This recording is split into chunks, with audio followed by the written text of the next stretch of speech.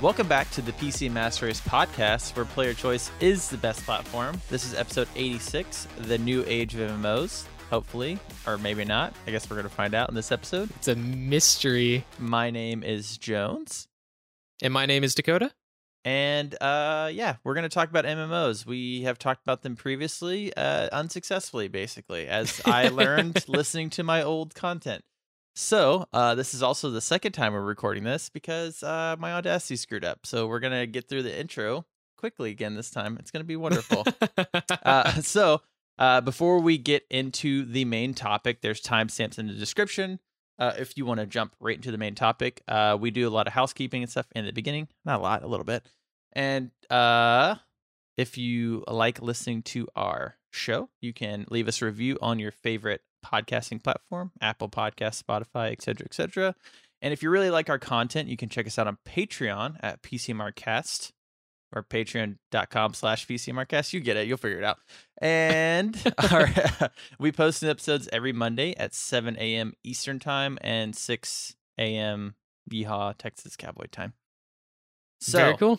Community events. Nothing has happened. Our last community event, game night, was a rousing success. Everyone, if they say anything negative about it, they're lying. And the VOD is being deleted, and it's probably not going on YouTube, so you don't have to worry about ever watching that. Oh man, we attempted to do Jeopardy, but dude, yikes! We thought as we were writing down the questions, we were like, man, these are going to be super easy for people to guess.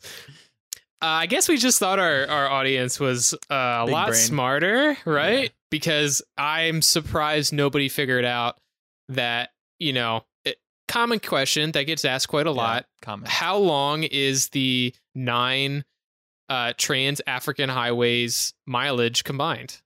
Dude, that's a common question. You learned that daily, in like 3rd grade. Yeah, normal daily question around my household. At breakfast, It's like, what is that? And you're like, oh, it's 35,221. Obviously, everybody knows that. I think that was very close. Yeah. No, that was it. That was it. I remember. Yeah, and then basically everybody listening or not listening, participating in the game was like, I hate you. So yeah. That was super exciting and painful to do. But next time it will not be so bad. Everybody still had fun. The camaraderie of no one knowing the answers to any questions was what brought everyone together, and it was a good time. The camaraderie against the host was strong. Yeah. I kind of felt like Thanos at the end of Endgame. It was not well. Not like Caesar. well. I kept having to watch behind me. You know? Exactly. So that's pretty much it for community events. Probably next week we'll be announcing date for next month's game night. It will be a rousing success as usual. It's always a good time, even if it's brutally painful for the host. It's always really fun. It's always fun. My dogs have been acting very strange. I have 2 dogs, Theodore Roosevelt and Franklin Roosevelt. I don't know why they're named that. They just are. It just worked out somehow. Guess which one is fat? Franklin. Yes. So at my apartments, live in an apartment, they built a little yard for me attached to my patio because I live on the first floor. I was like, sweet. I don't have to walk the dogs like ever again. I was like, go outside, minions, and return at some point. They're free range. Yeah, they're free range. So basically I just open the door and then I wait for them to start barking, and then I'm like, cool, time to let them back in. Yeah. It's perfect timing. So Franklin, my fat dog, he had something in his mouth. He came back in. I'm like, oh no, he has like a bird or something or a squirrel. Oh yeah. He's literally like we adopted him. He was like a junkyard dog. So he's like a savage, cold-blooded killer. He's like the sweetest, nicest dog ever. But he will literally like he'll see anything, he'll kill it like immediately. He's like, he is Master, I have brought you a gift. Yeah, literally. He's just like, look what I brought you. So he had this big kind of like rock in his mouth. And it kind of looked like cheese, right? Oh, like a moon rock, right? Yeah. Oh, yeah. Okay, like a moon rock. So I was like, did someone like my neighbors like throw up a big block of cheese or something? Like, what the heck is going on? Yeah. And so, I'm fighting with them. I finally get out of his mouth, and I'm like, what the heck? And so it's this weird looking, I guess, kind of like what you said, kind of like a moon rock, but it's split in the middle. And so I'm kind of like messing with it, weird. and you can twist it, right? And I was like, okay, this is really weird. So I twisted the rock, and it made this really weird sound. It sounded kind of like this. So yeah, I don't know. It's very strange. That's bizarre. A lot of weird things are happening. But what have you been playing? Okay, so you and I have actually been playing The Ascent together, co-op, when it works. Yeah, when it works. Which, for the past, well, since it came out up until a week ago, co-op on the Game Pass version of The Ascent was completely broken. It worked on Steam, but the Game Pass version was a bust. Yeah. Along with a couple other issues on the Game Pass version only. So we have slowly found out, as we've been recommending Game Pass quite a bit over the past year. We've been recommending Game Pass to a lot of people because the service, when it works, is fantastic. It's great. It's Netflix. But like 50% of the games actually work. Yeah. And 50% of the features in the games that do work. Is that what Bilbo says at his birthday? It's like, I like something 50% of you as much as you like, and something, and then he disappears. I don't remember. And he puts a ring on and disappears. And he's like, later, nerds. Anyways, yeah. Yeah, so like Jones has said before, Game Pass is turning out to be a really good single-player service. Yeah. The multiplayer aspect, very questionable. Big yikes. Because it just doesn't work. It just... Yeah, it just doesn't work. Doesn't somebody have a saying? It just works. It just works. Bethesda. Oh, and Nvidia, funnily enough. Oh no! If you listen to last week's episode, that is incorrect. Yeah, yeah. So we've been playing the Ascent over the past week because co-op is now working. And right off the bat, I do want to say the game is pretty good. I'm very interested in what's going on. The story is just kind of meh, but I think it's just because we're not too far into it. They're still kind of world building the stuff. I don't know the characters, and they're having me do all these things and talk to these people, and I'm like, I don't know any of you. I don't care about any of you. Yeah, maybe. I think you and I are just a little bit, well, I'm a little bit older. You're still pretty young, but we're older, and we've played so many games that were jaded that the story has to be like basically borderline amazing for me to even pay attention to the dialogue. Like, I'm like, skip. I want to shoot things. Well, and it also, too, like, it is a AA game, right? So we got to give them some credit. The production quality for a AA game is pretty insane. Yeah. Like, everything, the voice acting, the graphics, which we'll get into in a little bit, like, everything in it is pretty top tier.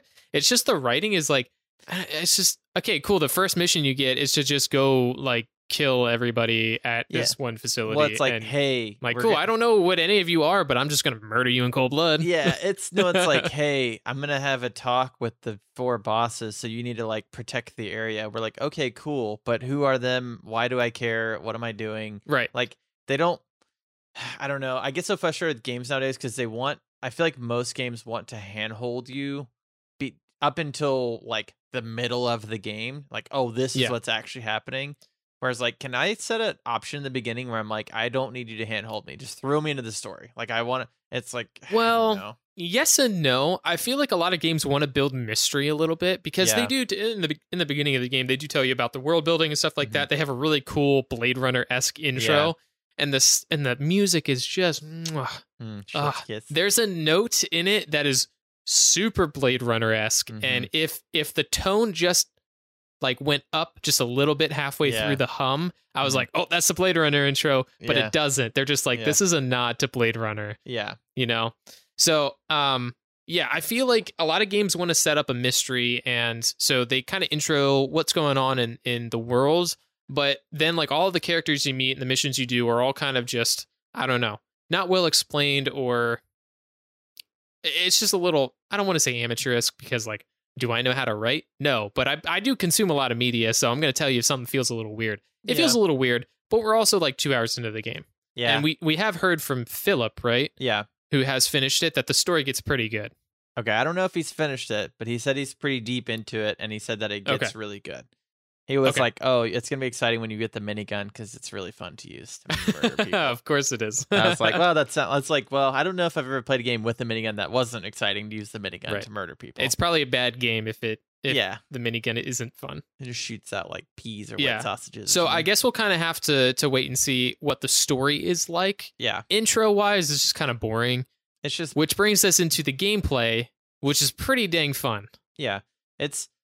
Okay, so it's a top-down, like, not twin stick shooter, but it's a top-down ARPG-esque isometric view, but it's a top-down shooter, right? So you're using WSAD to move, you can dodge, you're shooting. Nice thing is you have unlimited ammo. Not isometric, is it? No, isometric's right. Yeah, it's top-down. That's the same thing as like top-down. Okay. So the nice thing is that yeah, you have to reload your guns and everything, but there's no ammo, so you're not having to pick up ammo. It's not like a Contra or something where it's like you just unload. Yeah, because I feel like that would be very annoying in that game to have to constantly pick up ammo. You do have like a grenade, and you have like augments. You know, it's definitely like Cyberpunk-esque where you can have upgrades and whatnot. We haven't, and that's the thing too, is like we haven't gotten far enough into the game where I can be like, oh, I beat the game and it's just kind of meh. It's like everything I've played so far, the game, when it works, is pretty good. We have issues with the HUD and like the color scheme because everything is like really dense. Everything's black or red or gray, basically. Yeah. So the co-op aspects, when they work, are good. Downside is that we get lost from each other pretty easily, and if I go down and you don't come save me, then we both restart at checkpoint, which is kind of like, it makes sense, but it's also kind of frustrating at the same time. It's frustrating because, like you said, the HUD and the density of the clutter in the game and the environment clash, because you were looking in the settings for a colorblind mode, because the problem we found is your mini map is up in the top right corner, and it kind of has like a black vignette over the outside, if I remember correctly. So it kind of fades into black at the edge, and then around the edge you have a black marker that spins based on where your teammate is, right? Yeah. But the problem is it's black next to black on a game where the environment underneath the HUD is either black, dark gray, blue, or blindingly red, right? Yeah. And it's very rarely blindingly red. So the problem is there's like no contrast between the HUD elements and the background that you see. So your spinning circle for where your teammate is, that black line gets lost super easily. So you have no idea where your teammate is. And then on top of that, the objective marker is on a layer above your teammate, like friend indicator thing. Yeah. So if they're both towards the objective, you have no idea where your teammate is. Yeah. And it sounds stupid where it's like, oh, well, if you don't see it, then he's towards the objective. But I'm like, yeah, but it's really hard. But it's just bad game design to not see that at all times. Yeah, like that also should be like white, maybe, and everything else is black. Like, or I don't know, orange or something, like a color, or I should be able to change that color, whatever I want, right? Yeah, because you said the colorblind modes like didn't change any of that. It's still hard to see. Yeah, so the colorblind mode will change to different, like, you know, different. Obviously, there's different types of colorblindness, right? But it doesn't change that, because I changed to all of them, and it does not change like your little black triangle, which I'm like, it doesn't change the contrast. It just allows you to see certain colors better if you're exactly. So it's like, you know, in a certain spectrum. So it's just like, to me, and maybe because we have access to literally thousands of games, it's not that it's a bad game. There's just like quality of life stuff that I notice right away, and maybe because we're PC gamers and we're freaking elitist about everything. It's not that. It's not that, because you know, we're trying to play the game, but it's like, hey, this is something a developer, maybe they don't know because they don't realize it, that they're developing the game. It's like, hey guys, it's really hard to figure out where the heck my teammate is because everything looks the same. And they're like, oh, well, this looks different. And it's like, yeah, I can press M to open up my map to see where my teammate is. But there's also, like, you're running through a level, and there's also multiple levels. You're going up and down elevators or staircases. There's all kinds of stuff. The game is very vertical. Yeah, which is great, except for the fact that, I open up my map because I can't find my teammate, and someone's shooting me, and I'm dead. And now I'm on the ground, and my teammate can't find me because of the same issue, and now we restart the checkpoint together. Right. It's happened countless times. Yeah, it's just, and you know, people are like, oh, get good. And it's like, okay, maybe it is that. Maybe it's like, hey, quality of life trumps like artistic decisions. Not every time, but a lot of times, as someone that plays as a consumer, to me, I would rather that arrow be bright orange. Like, oh, I don't like it bright orange. I would rather it not be connected to the minimap, which is in the top right, and have it be connected to like a border around the outside of my game window, and it just kind of rotates along the edge, and it's a white arrow so that I constantly know where my teammate is. Because here's the thing, right? If I'm playing with a teammate, I want to know where they are at all times. So I don't care if it interrupts the scenery in the game or interrupts my HUD. because I'm playing with a friend, so I want to know where my friend is. Well, one thing I was thinking of too, because I didn't realize this until the other day, because I was like, hey, sometimes when you're dodge rolling, you can just go for a while and then you stop and you can't do it. So I noticed that underneath your character, you have a black circle with little arrows, so like little arrow symbols. And it's like that that's point your, in like, the direction your mouse is pointing. Yes, and that's like your dodge charges. That's where my teammate indicator should be, showing which direction, because that would be not invasive enough. It would just be underneath but also my character. make it white, because guess what? That black arrow next to your character also disappears in the environment, because you're walking on black, gray, and dark blue environments. Yeah. So it's like the black arrow and indicators and icons just get lost in that. Well, that's what I'm saying. If you made that a white arrow that just circles around me wherever you were at, I was like, that's perfect. That's not invasive. Yeah. It's not taking up stuff on the screen, and I know exactly where you are by looking at my character, right? Yeah. Because the thing is, like, when you're in a fight and you're shooting and all kinds of stuff, like, we get lost with each other constantly. And I'm like, some guy's chasing me. I'm like, oh, that's Dakota. I'm like, oh, no, that's the guy stabbing me. Great. Happens constantly with us. It's so weird, even in real life. So, and another thing, too, that we found out, and it's not all negatives with the game. We're just pointing out oddities that we found. If somebody is listening to podcasts that worked on the game, it's just stuff that you can improve on. Yeah. One thing, though, to warn users about, of people who like boot up the game, is after the game was patched, right? Yeah. Jones and I immediately booted it up to see if co-op actually worked. And co-op did work. We joined each other's like a lobby, and then we started the game. And we didn't change anything in the settings, anything like that. We just booted straight into the game, and we were getting about 5 FPS on the intro cutscene. And then once we got into the game and we started moving around, we still had like 5 FPS each. We both have 10 series cards. He has a 1080, I have a 1080 Ti, right? And we were like, what the heck is going on? This game is supposed to be running at like about 100 FPS on our cards for our resolutions, right? From what everybody else is saying. Dude, this is something bad is happening. Yeah. We have updated drivers, all that stuff. After about 30 minutes, we found out that ray tracing was actually on, even though when you go into the menus, it says we're running in DirectX 11 and it says ray tracing is off. We had to mess around with that to figure out that it lied to us about ray tracing being on. And then also, somehow it decided that our 10 series cards, which don't have ray acceleration on them, was like, yeah, sure, we can turn ray tracing on. It'll work perfect. So that's a terrible user experience for somebody that's new to PC gaming who boots up a game and is getting 5 FPS, and they're like, this game sucks. Uninstall. Yeah. So quick pro tip in case you are wanting to play this game. So for us to fix it, this is a little quick fix. It's if it says you're running in DirectX 11, you have to change the game to DirectX 12, restart the game, boot back into the game, turn off ray tracing, close the game, boot it back up, turn on DirectX 11, and then basically restart it again, and then you'll be good. So it's like, it won't even let you turn off ray tracing because the settings know, hey, you can't use ray tracing on DirectX 11. Psych. Right. We are anyways. We don't care. Screw the rules. We have money, right? So basically, you need to restart the game 3 times, which if it wasn't for us and actually trying, we would have just been like, whatever, screw this game. We're not playing anymore. Right. Because obviously, whatever for somebody patch that's they new did, to PC and doesn't know any of that stuff, like the patch is terrible. broken, I guess. The patch broke the game. So I guarantee you there's probably tons of stuff on Twitter and their forums or whatever they have saying, hey, the game's broken. And then they're saying, oh, yeah, no, we broke it because we actually turn on ray tracing.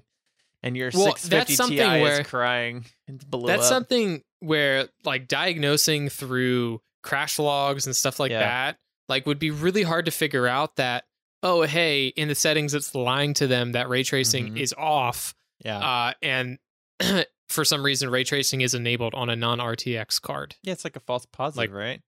Yeah, it's like, dude, how are you supposed to know customer that? is gonna message you saying the game runs like ass, and then you're gonna be like, oh, did you update your drivers? And then they're gonna be like, yeah, I updated the drivers and it still runs at 5 FPS, and they're just like, oh, I think there's something else wrong with your system. Like, no, it's because your settings literally lied to us. Yeah, literally. And if it wasn't for us just like actually trying to troubleshoot, because we're like, oh, it's Game Pass. It's probably Game Pass's fault, because that's usually a good excuse, right? It's kind of like, oh, I'm playing a game in Origin. Origin's probably breaking it just because it's typical. That's a good reason. I mean, that's what it's. It sucks because I feel like that a lot of people try stuff on Game Pass, right? I know a lot of people in our Discord, they're like, hey, I'll go play the game on Game Pass. If I like it, I'll buy it on Steam, right? Because that's just Yeah. kind of the mindset I feel like most people probably have. I know people that do that. Yeah. So if you're like, I play it on Game Pass, it doesn't work. So I'm not going to buy it on Steam, right? So the problem with the good and bad of Game Pass, it's basically like having Netflix. It's like you don't actually own it, but you can watch it or stream whatever you want, right? Yeah. Until they take it off and Right. But I don't know, like if they're like, hey, we finally put out this patch that fixes co-op, and there's tons of people like us are like, oh sweet, now we can Finally. go back and play your game. Yeah. Possibly we end up paying for another month of Game Pass because now it actually works, right?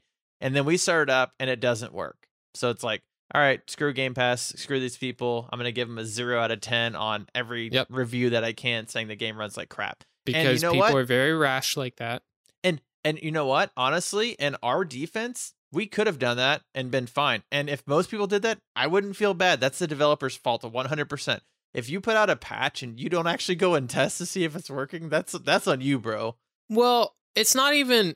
I understand what you're saying, right? But it's the fact that the Game Pass version for almost every single game that's out there that's not a first-party Microsoft game, the Game Pass version gets neglected. Oh, yeah. Because they're not making money off of it. I mean, I know they're making money off of it, but probably not as much as they are on Steam, right? Right. Because they're getting a 70-30 split, whereas Game Pass probably pays them a set amount to just have it on there for however long. Something. We have no idea how the revenue cut is on there. Yeah. But it's just the fact that the Game Pass version gets neglected, and that's a bad image on Game Pass. And I even, over the past month, had an issue where Game Pass wouldn't let me install anything because it didn't detect any of my drives. And I had been using it for months before that. Yeah. It just didn't, like, you would go and you would try to select that, like, set up a new game folder, and it just wouldn't allow me to open up the drop-down menu. I had to wait for Xbox to update Game Pass, and then eventually, oh, guess what? All of my drives that are formatted for Game Pass showed up again. Well, and it recognized all my games and stuff. I was like, cool. That was completely out of my control, and I couldn't use the service I'm paying monthly for about 2 to 3 weeks. Well, and I remember I had the exact same issue, and I ended up reformatting Windows to get it to work. Yes, you did. Because I was trying to play the Master Chief Collection when that came out, and I was like, I had the exact same issue. It's like it cannot detect my hard drives or anything. And so that's the thing that we're saying, like, Game Pass, as much as we've talked about over the past year and a half, like, Game Pass is a great service. Yeah, Game Pass really is a good service. When it works is a really good service. It has a lot of issues, but for the $10 a month you pay, it's like, if you can get it to work and you can work out some of the bugs and kinks, then it's honestly still, like, they're getting day one games. It's crazy. Yeah. Like, it is a good service for what it is. Right? Well, yeah, you got EA Play in there as well. So you have EA Play's entire catalog, which is amazing. Yeah. It's good. Speaking of which, if we're done talking about the Ascent, I'm talking about a game that I played today. So there is another Game Pass game that actually worked. Surprisingly, it only crashed twice for me. But I think that's just because I'm having issues, and I think my 1080 that Zombie sold me might be slowly on its way out. Hopefully not. On the fritz. Hopefully not. So I know you've helped me recently with lowering the voltage and core clock and stuff like that for MSI, which my computer keeps restarting because I keep forgetting to, like, boot up MSI Afterburner and doing that. Yeah. But I rolled back my drivers, and I've been doing that, and so far everything has been working a little bit better. So hopefully that's the case. But there's a game called Omno, OMNO, and it just came out literally I think on the 27th, 28th. Like, it literally just came out like a couple of days ago, or maybe yesterday. I'm not sure. So I started playing it today, and I beat it today. And it's about a 3-hour game.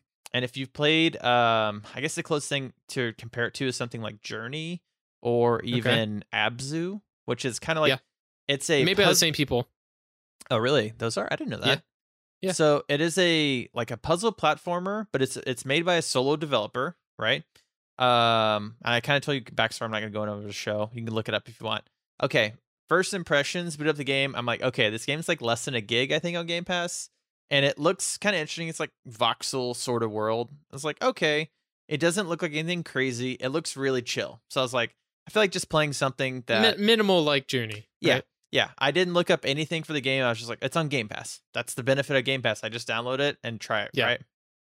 So go to the settings. I'm like, okay, there's like barely any settings, right? You know, The one thing they did have a FPS setting, so you could put it 60, 140, 240. Like those are the settings. So I Okay. was like, all right, so this guy's a PC gamer. He knows what's up. Like he knows, So I was like, okay, cool. Like a little, very minimal graphic settings, everything. No sound settings. So I was like immediately on. Yeah, that's really off-putting right away. Immediately on guard because I was like, most of the time I'm like, I'm probably gonna uninstall this if they don't have sound settings because the game's pretty loud, right? Yeah. And so like, okay, I was like, let me boot it up. Let me just see, right? So as someone that is like the video game music connoisseur, Yeah. I launch into the game and it starts playing this like almost like angelic kind of like humming, like orchestrated music. And I was like, all right, I'm vibing already. Like I'm super into this because that's like totally my type of music. If Yeah. you're trying to play something that's like kind of relaxing, I was like, because it definitely reminded me a lot of like Journey or Abzu. It's like it's kind of like flying you through this like world. Really looks really good. You're flying on like a dinosaur type thing. Like everything looks like Pretty dope. everything kind of looks like it's out of Spore or like No Man's Sky type situation. That's not a compliment. Well, I mean, just like everything's like weird shapes and stuff, right? Okay. Yeah. So yeah. it's not like Fantastical. polygons, but it's just like there's like, is that like a dinosaur fish thing? Like what's happening, Yeah. right? It's just kind of like it looks crazy. So I was like, okay. In the beginning, you're just kind of walking around. You're just this little dude with a staff, kind of basically like Kid Gandalf, and you're like walking around, and you're like, okay, you can jump, and you can grab onto ledges and pull yourself up. That's basically all you can Okay. do. It's like, okay, I'm kind of walking around. A walking sim. Yeah, and I was like, okay, this is like the world, and it's like kind of like you walk out into a ledge, and then it opens up and does like a whole panoramic view of this area. So I was like, okay, it looks pretty good for whatever it is, right? Tell me to press R, gives me like a little like hologram mini map around my staff. Your staff is like doing all of the stuff, right? So, okay, I go up to this little like cube thing, and it's like, oh, we're gonna give you dash. So you click and you can like dash there. I was like, okay, cool. Like, okay, kind of like I feel Yeah. this. Like you're kind of moving around. Music the entire time is amazing. Like music is 10 out of 10. And you know me, I'm like very picky about video game Yeah. music. And I was feeling it the entire time. I mean, other than having to get up to go to the restroom, I play the game straight, like through the whole game. Wow. Yeah. So I was like, I don't know why. It was just Saturday. It's like, okay, I'm just kind of relaxing, everything good. We're good. And just like, dude, I don't know what it is about this game, but maybe it's because it's like, I just want to play something. All your stress is being relieved. Yeah. You're Yeah. just kind of chilling. But yeah, I gave this game an 85. My personal, because I'm doing my like kind of Wow. personal ranking and like trying to beat games this year. So I Yeah. gave it 85, and I played it today, and it's like, yeah, that's really high. That's higher than, I think short game, really good music, really simple concept, and But kind of executed puzzles well. executed well. So it's like some puzzles, but not really overly complicated. The animations and stuff because basically as you go through the game, you kind of unlock like new like powers. Like, okay, Yeah. now you can float. Now you can kind of like teleport, whatever. Right. One of the best things, without spoiling anything, is that you can turn your staff you can surf on your staff.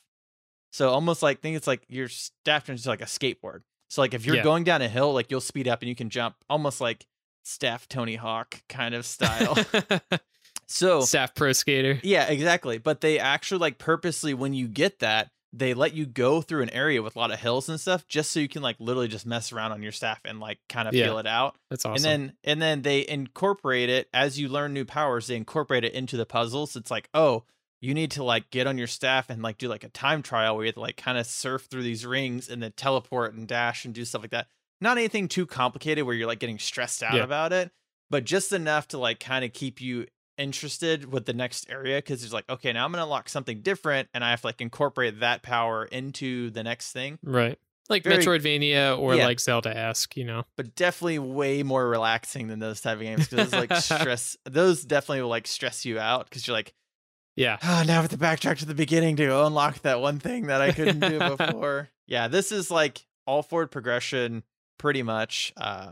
Yeah, it was definitely worth checking out. If you want something that's just like, hey, I don't really know what I want to play right now, but I want to play something kind of calming, relaxing end of the day. And it's all set up into chapters, like levels. So there's like 10 chapters. So it's like, don't feel that you have to play the whole thing straight by any means. All right. Yeah. Nice. Even On Omno on Omno. Game Pass. it's on Steam too. I believe it's like $20. Play the Game Pass version. It's like a 3-hour game. I wouldn't pay $20 is kind of steep for a $3 or a 3-hour game. And Yeah, I'm not saying like hours to price. I'm not trying to make that argument. I'm just saying it is $20 is kind of a premier indie price. Yeah, exactly. And don't get me wrong, it's a good game, but I wouldn't have bought it on Steam. I would play it on Game Pass. And, you know, it's a great reason why Game Pass is awesome. Pay $10 a month, get to play that game. It's already 50% off. Exactly. Technically.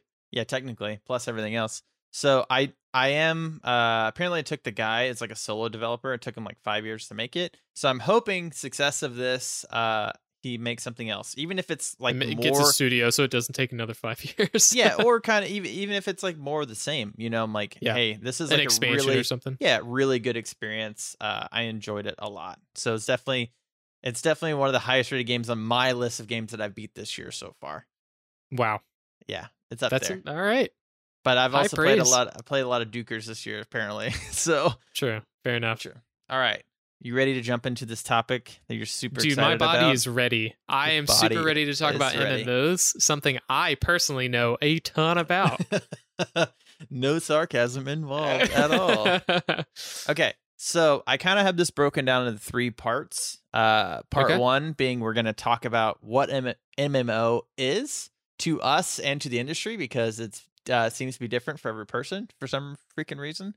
And then we're going to talk about the MMOs that I and you have personal experience with, mostly me, because I'm kind of the MMO guy, and why they're popular and why I think they're popular, and kind of that whole spiel. And then we're going to talk about some upcoming stuff, future stuff to look forward to. And I think the whole gist with this for me is as someone that has been playing MMOs off and on since 1999, this is like, I don't know, I'd say like near and dear to me. You know, it's kind of like saying like, oh, Decardo loves cosmic horror and Dead Space because he talks about it all the time, right? To me, it's like I talk about MMOs all the time, but I don't really play them. And there's a lot of reasons for that. 1, MMOs are a giant time sink, as everybody knows. 2, there hasn't been something recently that has like pulled my attention, right? And you and I were talking about this. Me personally, yeah. And you and I were talking about this earlier, is that an MMO is almost the perfect like backup game, right? Right. It's kind of like how Rocket League was to us, or even Counter-Strike was just for a long time. New games come out all the time, like, you know, Game Pass example. Oh, a new game came out, so I'm just going to go play that, right? Yeah. But having something like a Final Fantasy or World of Warcraft or Warframe or Destiny, having a game that's always like, oh, that's just kind of like you sit on your computer and you just kind of start it up, right? Because it's almost like second nature. You're like, oh, I'm just going to play this and screw around until, somebody gets on Discord and says, do you want to play something else? Okay, you can get off of it. It's not a big deal, right? Right. And then sometimes when you're really into it, it's like that's your main thing. Like that is your main game. I think a new expansion comes out or something like that. You're you like, get excited about it. I'm feeling it. Yeah. And I think there's a lot of people that have that. And it's not, you know, I wouldn't say it's MMOs for everybody or even a lot of people, because a lot of it's like, you know, Counter-Strike or Dota or League of Legends or... Well, Rocket League is a perfect example. Games are like 10 to 15 minutes long. So it's the perfect intermission game. Yeah. And I think, man, this episode for me was extremely difficult. I struggled writing notes for this. I struggled trying to talk about this. And it's so weird. I didn't know why, right? At first, because I've talked to you about this off the air too a lot. And I'm just like, dude, for some reason this episode, I am like, it's killing me and I don't know why. Like I'll go write some notes and then I'll delete them and I'll come back. And that's kind of like a weird behind the scenes, like part of our creative process with the show is something that I think you and I have both found out. When you're writing show notes or you're trying to prepare a show for the audience that is facts or kind of your opinion plus you're facts. Regurgitating. Yeah, exactly. You're kind of just putting a spin on, oh, this is something, RAM is RAM, right? Motherboard's a motherboard. Right. Like it doesn't really change. It's what it is what it is. Whereas MMOs, as we're about to go over, are kind of like really subjective and not as cut and dry as you would actually expect them to be. I guess especially when you're talking about like this is the new age of MMOs, right? Mm-hmm. That is 100% an opinion. Oh, 100%. Because I'm sure there's a lot of people that definitely will not agree with me. Yeah. So, okay. First thing we should go over before we get too deep into this is, to you, what is an MMO? So an MMO to me is, I immediately, as sort of a novice, right? I haven't played a ton. I played WoW a little bit and stuff like that, and tried out Final Fantasy with you guys and Black Desert Online. I immediately think of WoW as the definitive MMO experience, right? You have like a world where you can see 50 to 100 other players all doing their activities when you're doing activities, and then you can do raids and dungeons, stuff like that, while also seeing other people doing those at the same time. Was that accurate?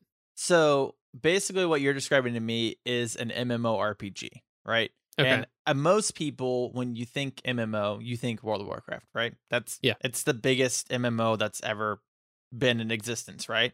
If you think Battle Royale, I mean, other than us, everyone else thinks Fortnite, right?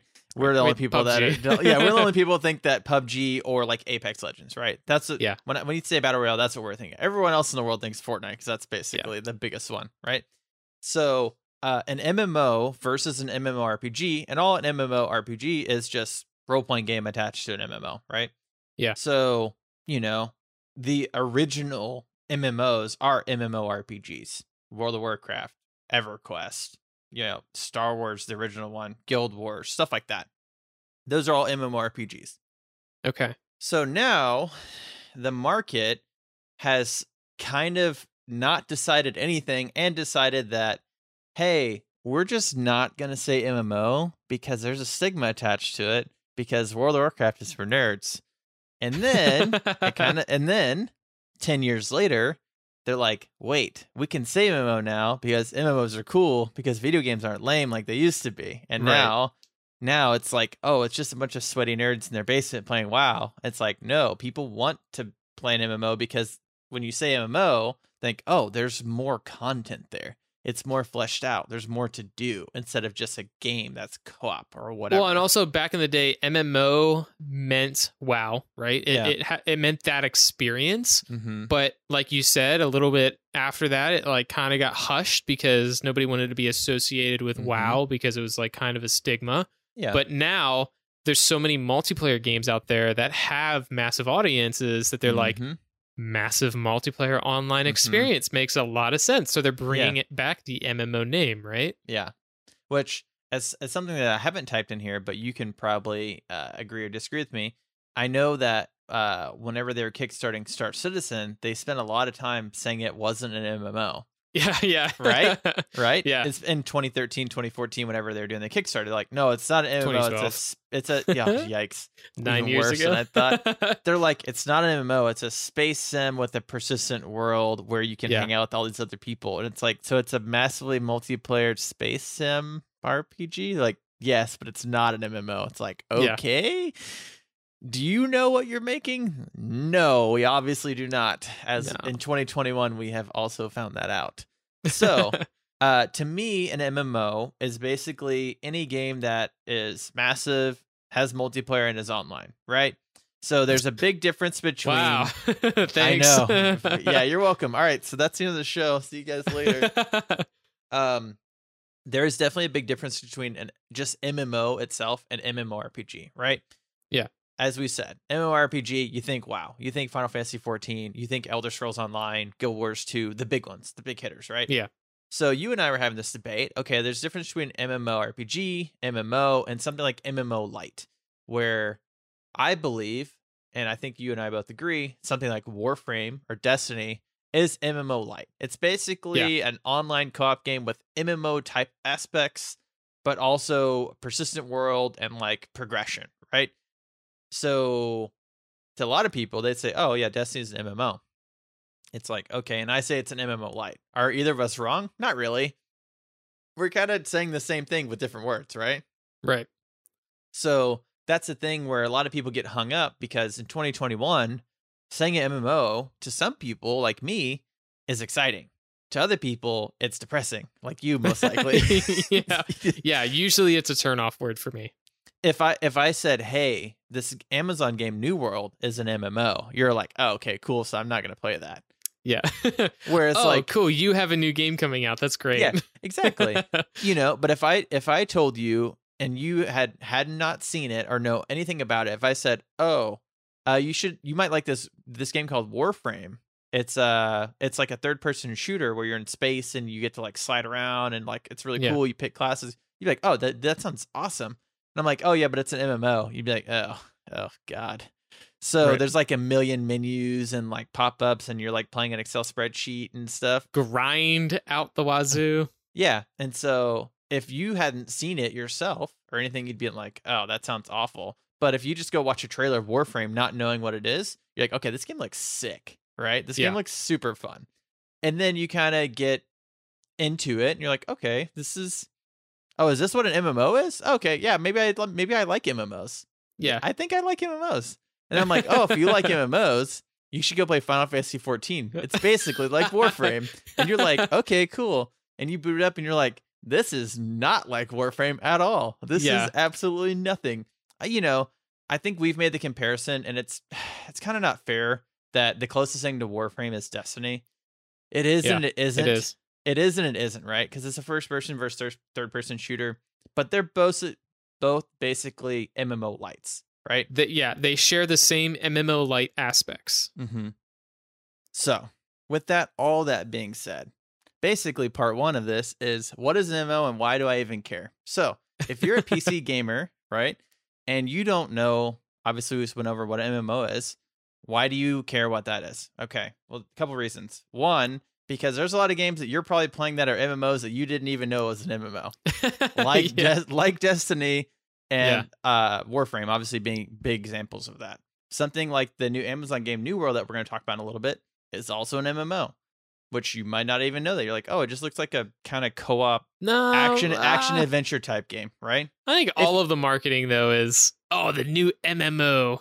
True. But if you just watched the trailer of it without them saying that, you would have just said, oh, okay, it looks like a 4-player co-op kind of, you go run around and you shoot baddies and do quests and stuff, whatever. Oh, that's your first mistake. It's like Skyrim. There are no 4-player co-op games anymore. Only 3-player co-op games. The fourth player is dead. Player 4's controller's been disconnected. They were sacrificed to hopefully have better games, but they were that sacrificed backfired. On the altar of MMOs. So now we can have 6-player co-op. Which that's what's weird. Okay, so it's like, I know we've talked about this before. It's like, okay, you had 4-player co-op, now it's 3. But even in Destiny, they're like, oh, so now when you do a raid, it's 6 people. So it's just 3 times 2. And it's like, what happened to the other 2 guys? They're dead. Well, no, dude, they found this crazy thing called a dice, and they just roll it every time they decide how many players are allowed in something. Oh, I thought you were talking about Battlefield developers. Yikes. Anyways, so we're going to go over real quickly kind of the different kind of like structures of MMOs, and then that way we can move on to actual MMOs and kind of talk about them. So there's a couple of different payment models, and that's really how you can break out the different MMOs, in my opinion, regardless of whether it's an RPG, whether it's a shooter, whatever, right?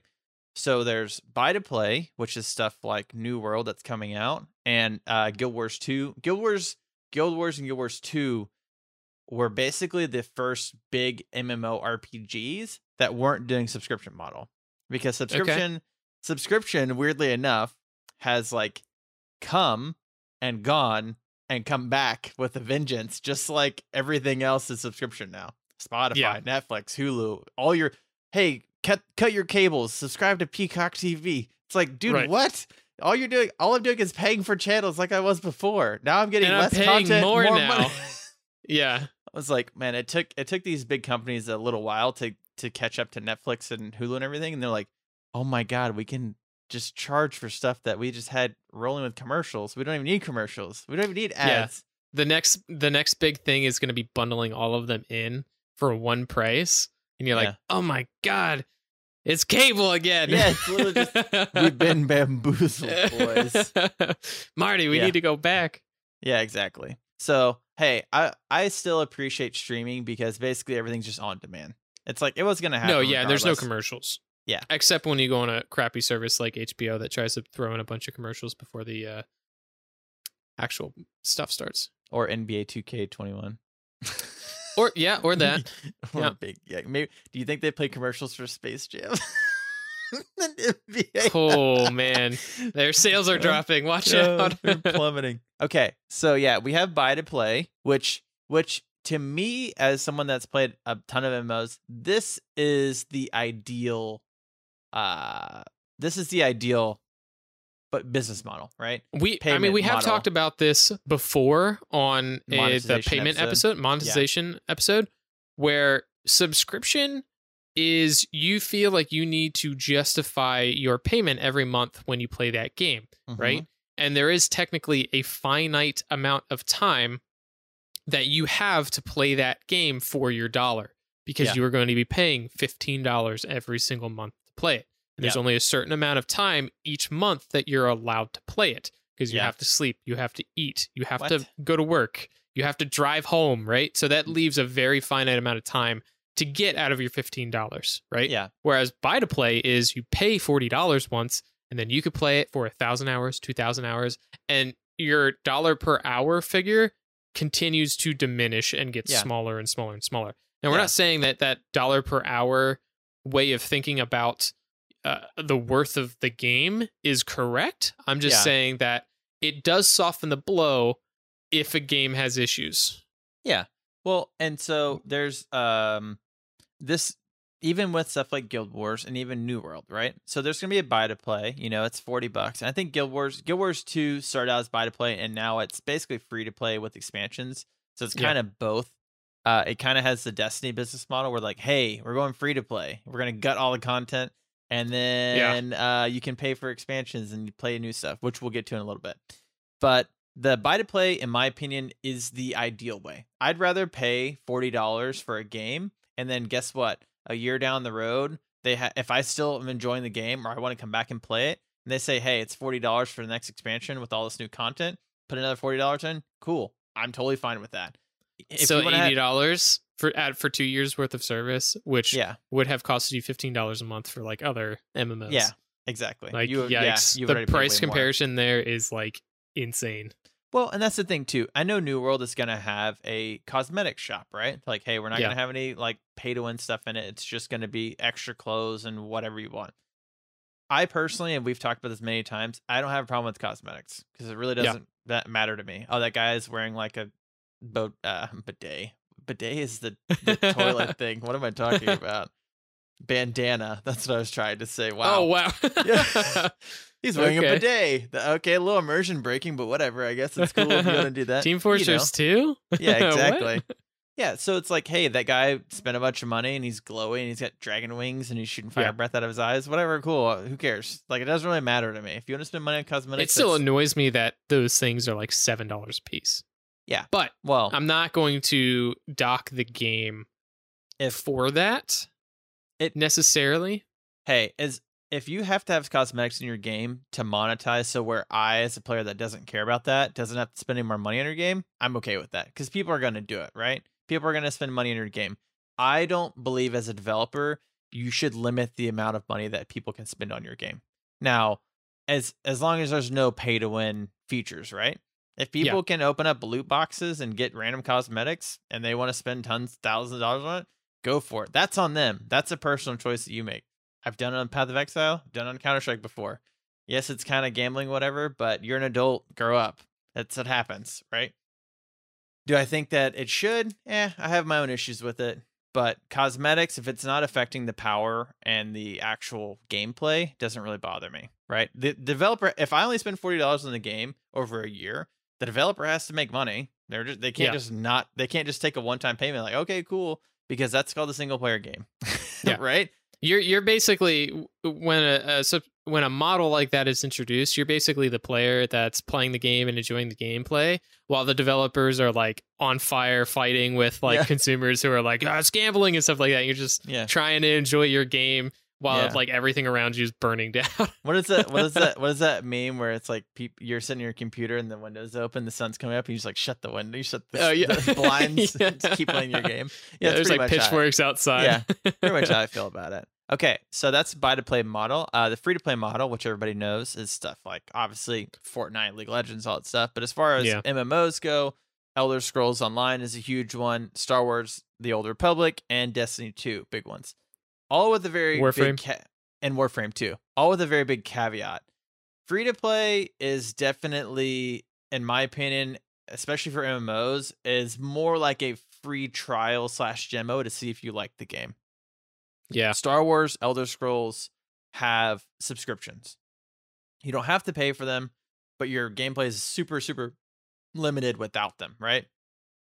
And then also games like Destiny, Warframe, and yeah, PoE, which is not necessarily an MMO, but it does have some MMO-light aspects, and we'll talk about that later. But those 3 games have a certain price point where once you reach that price point of purchasing certain items, the game after that is basically completely playable and you don't really have any issues with it. Yes. So even like something like Destiny, right? You technically you don't spend any money, but you're only be able to do so much, right? You're going to have to eventually buy an expansion, buy DLC, whatever, to continue progressing in the game, right? Yeah. It is objectively free to play for games like that. Persistent live service games like MMOs are free trials at this point. Yeah. So there are some games that have really, really good free trials, right? Like you can get a lot of content out of them. Path of Exile is one that's MMO light. You can play Path of Exile for literally thousands of hours without spending a dime if you want to. Destiny 2, kind of not as much. You can kind of only do so much. Technically, you could keep playing the game and not getting anywhere if you want to just keep playing PvP or whatever, right? Even Warframe. Hey, if you get as much time in the world as you want, you don't ever have to spend a dime in Warframe. You can technically trade people, get the in-game currency, do all that. It's just going to take like forever, basically, right? Yeah. If you got tons of time, time's on your side, baby. Go grind to your heart's content, right? Right. Whereas stuff like Elder Scrolls and Star Wars is not as free reign as that. Like you're definitely super limited with the games. So in my opinion, since those are somewhere in between like free and premium, which is the next category we're going to talk about, it's like, hey, if you do enjoy the game, pay the subscription until you don't enjoy the game anymore and stop paying for it. Yeah. Right. So the big boys that everyone likes to talk about, the premium, cream of the crop, World of Warcraft and Final Fantasy 14. There's other games too, but these are definitely the ones that everybody talks about. This is the premium. You pay for the game, you pay for the expansions, you pay monthly. Like you're just paying, right? You just pay tons nickel of and money. dime. Nickel and dime everything. And they got microtransaction shops. They got everything you want to buy. Get out mom's credit card because we're gonna go wild, right? But this is also like the AAA studio cream of the crop. They know what they're doing, supposedly, according to some people. According to their fan bases, they know what they're doing, right? Yeah. So this is like the premium MMO experience. So that's kind of the 3 different models there are. It's so weird because MMOs are such a weird, like, since they're the original live service game, right? And they're such a weird kind of like organic experience because they literally will fluctuate between those 3 business models all the time. Yeah. So the only thing that realistically hasn't changed is WoW and Final Fantasy, but Final Fantasy 14 has a free trial that you can play the first game and the first expansion for free without ever paying a dime, without paying subscription, without doing anything. You can literally play the game up to level 70, which is pretty crazy for an MMO. That's like hundreds of hours of content without paying a dime. Realistically, even thousands if you wanted to max all your characters out, right? Which I thought about doing, and then I was like, nah, that's too much of a time sink. I can't do it, right? Yeah. So yeah, there's some things that limit you, whatever. But it's like if you want to do it, you could literally not pay a dime, just like Warframe and Destiny, whatever. Like when I don't know, I kind of mentally as I get older, I'm like, oh, I could just grind this out. But it's like, or I could pay like $5 and skip like 100 hours. So it's like, you get to a certain point where you're like, I'll spend the $10 to skip all that crap. You know what I mean? Okay, so I believe that the genre of MMOs has definitely evolved over the past 30 years. It's funny because it used to be such a niche thing, and as we said before, like it was very like stigmatized to play MMOs. You're like, if you played WoW, you kind of didn't tell people unless they also Yeah. played WoW. You know what I mean? Yeah. You know what Yeah, I mean? It's kind of like, oh, if someone asks like, what games do you play? You're like, even me, I'm like, I used to play a lot of MapleStory. I'm like, Yeah. I play Counter Strike, Halo, Counter Strike, Call of Duty. Call of Duty. Oh, you play Call of Duty? I'm like, I don't play Call of Duty, but what do I say? There's so much pressure until whenever you do talk to someone, and there's always that one person that even though maybe they didn't understand social cues back in the day that just didn't care. They're like, oh, I play WoW. I'm like, oh, okay. What's up, buddy? You play WoW? Yeah. Nice. Oh, what do you play? Yeah. And then you're when like, everybody's being introduced in the class, and you hear that one kid that, like you said, doesn't understand social cues, and they're like, my favorite game is WoW. And like suddenly you're like, I will befriend that kid. Yes, we are now friends.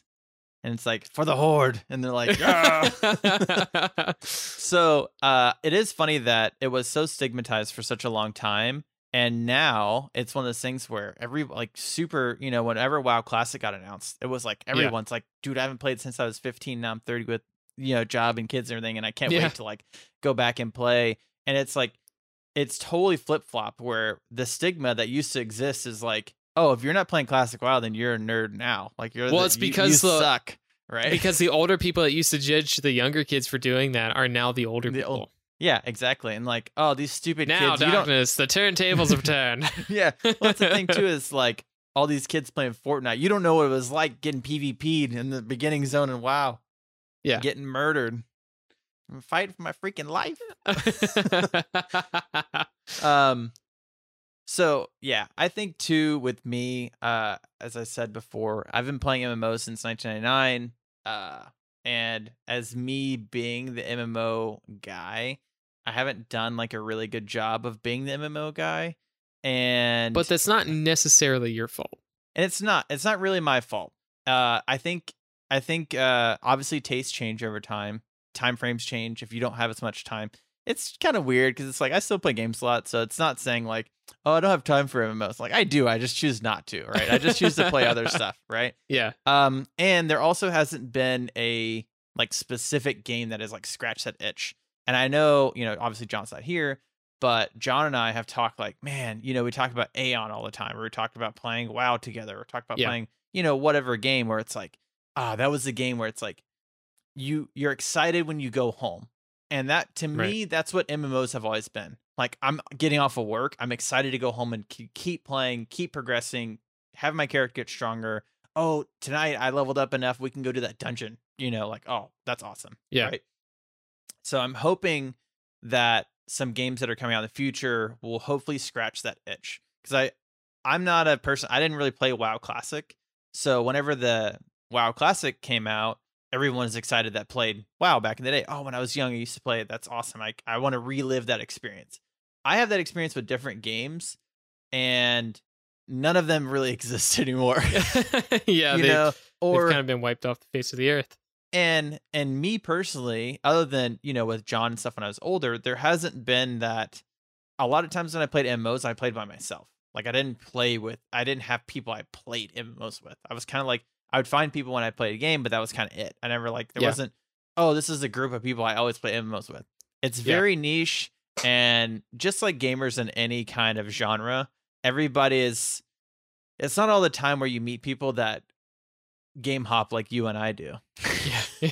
Yeah. Or a lot of people in the Discord, like there's people that like, oh, I play Halo. I'm like, what else do you play? Like I play Halo 3 and 2 and sometimes 4. You're like, oh, okay, what else do you do? Like, no, that's it. That was my library. I just told you. Like, oh, okay, cool. Whereas, like, as some people in the Discord and stuff have come to find out, we're like flip flops, dude. We're changing every day. We're like, oh, we're playing. Every day's a new adventure. Yeah. We're playing this, and it's like, hey, you should buy this game. It's awesome. There's a lot of people that are like, I'm not buying any more games. So you tell me to because you guys, because you play them for a week and then you drop them, and you're like. My wife has told me that a lot. She's like, why do you just buy a game and then you play it and then you just stop? I'm like, 'cause that's what gamers do. I'm on PC. I have a lot of options. I gotta branch out. I gotta diversify. My 401k is my Steam account, and I'm trying to diversify. Yeah. So I think obviously you haven't had that MMO experience of playing a game at launch. And you guys have constantly mentioned that when you bring up MMOs, is like that is Yeah. the best thing about MMOs. Yeah, it is. And John's gonna miss that for New World. Yikes, and he is not happy about it. Well, I guess hopefully it comes out next month. But yeah, I think New World is kind of that game, and hopefully I don't have to bite my tongue later and listen to this episode in a month and everything's a disaster. But New World is probably the closest thing that I can feel. It hopefully will help kind of scratch that itch and we have a decent sized group of people in the Discord that want to play. So that's kind of I don't want to say that's what started the mindset of this episode. I wanted to talk about it for a while. I mean, it is though. Let's be honest. It's kind of the spark. It's kind of the spark that ignited the fire, right? Yeah. Was it Mockingjay or whatever? Yeah. Katniss Everdeen. So terrible. It was like my Pornhub intro earlier. Oh. So, last thing before we move on to part 2, I think the biggest issue that I have had over the past, I want to say probably 10 years, with MMOs in general, is that you get so excited for it, and there's so many MMOs that are constantly quote unquote coming out. You get so excited for it, and then it finally releases, and it's like a massive disappointment, right? And then you're like, the next big thing, disappointed. Thank God they come out with the betas. I mean, demos. I mean, alphas, pre-alpha, super beta, chocolatey edition. Yeah, so you get to test it out before the game launches, and you can really see how disappointed you're going to be at launch. Yeah, pretty much. And I think that's the issue with MMOs is like something like New World. I quote unquote pre-ordered that on Amazon in 2016. It's been 5 years, right? Yeah. And there's some games here that we'll talk about that have been in development for a long time. But dude, it's crazy because these games, I mean, even look, Star Citizen, it's been developed for 9 years. It's like, how many people backed it are dead now? Like literally. You know what I mean? Handful, definitely. Definitely a handful, right? But it's like, it's not, even Cyberpunk, everyone's like, oh, Cyberpunk took forever to make, Duke Nukem Forever took forever to make, and it was terrible. It's like Cyberpunk. Oh, Duke Nukem Forever, yeah. Yeah, took forever, right? MMOs are like notorious for taking forever. And then, and there's a whole aspect of like content bloat, and that we could spend an entire podcast, which maybe we will in the future, about content bloat in video games. That's a good idea. Write that down. But yeah, I think for me being the quote unquote MMO guy, you can only get burned so many times before you're like, I'm so numb to the pain, I don't care anymore. You know what I mean? Yeah. You can't hurt me anymore. Yeah, exactly. It's like what is that movie? Mr. Deeds with Adam Sandler, where his foot's black from hypothermia, and he's like, hit my foot with the poker. Yeah, that's how I feel about MMOs, where it's just like cautiously optimistic. It's not even that. I just am like, cool. Hopefully it comes out and doesn't suck. We're gonna find out. I'm so jaded now. Even in gaming in general, when you get the older you get, the more times you burn, you're jaded. But MMO specifically for me, because I'm like, how many times I'm like, oh man, I'm gonna play the betas. I'm gonna excited. I'm gonna look at guides and all that stuff. And I'm like, man, this game is terrible. All right. Yep. So we are now gonna go over some games that aren't terrible, supposedly, according to me, and that's it. So we got to talk about the big boy first. Final Fantasy 14 approximately has about 3 million players daily, and I'm constantly seeing articles about how the servers are so jam-packed full of people, and Square Enix literally is apologizing to people because the silicon shortage cannot buy more servers. It's crazy. It's like, in what world would you assume that you just can't play the game because it's jam-packed with so many people? Yeah. Means it must be a pretty good game, right? Plot twist. Amazon owns Amazon Web Servers. Surprise, surprise. And they have a new MMO coming out. Good way to stifle competition is not giving out more servers to your competition. You're like, oh no, I guess you'll have to go try out our new game coming out September 28th. Weird. Beta on September 9th. It'll have plenty of servers. Yeah, we have almost infinite servers because we're Amazon. Exactly. So, what I'm gonna do with these games, and obviously you can butt in for any parts that you agree or disagree with, and games that you've had experience with. I'm going to talk about the best key feature, the best single feature, in my opinion, for the actual game, and then some pros and cons of each one. Okay. Kind of the concept. I don't know words anymore. I've had too much coffee today. Yeah. Whatever. So Final Fantasy XIV has been out since 2013. It's made by Square Enix. Shockingly enough, it's the 14th in the Final Fantasy series. Crazy. What? Whoa. I know. That's where they got the name from. It's so weird. Yeah. So the best key feature, in my opinion, is that you make one character, and that character can be every single class and every single job in the game. So literally, you equip a bow, you're a ranger. You equip a sword, you're a warrior. You equip a pickaxe, you're a miner, because that's actually a job. So that is a blessing and a curse for a lot of people. That's the same system New World has, doesn't it? The classless system. Well, okay, but Final Fantasy actually calls them classes and jobs. They actually do. Whereas New World, when we get to that, they're like, we don't have classes. You equip a weapon and that's your class. It's like, wait a second. I've seen this before. That's the old Uno reverse. What are you doing? Yeah. When we talk about New World, we'll get into that, because you and I have talked about that before and argued like, wait a second, you can't do that. That's illegal. That's cheating. So stop! You violated the law. I think this is a pro and a con. So as someone that likes to min max, and like, it's a good thing if you want to be able to play every job, right, without having to make new characters, right? Yeah. It's bad if you like role playing in an MMO, which is part of playing an MMO, in my opinion, because it's like, I'm a mage and this is my character, this is my attitude, and now I'm a farmer, and now I'm a warrior. You know what I mean? Yeah. So I can see where people have issues with it. It is nice though, because Final Fantasy XIV as a premium MMO has subscriptions, right?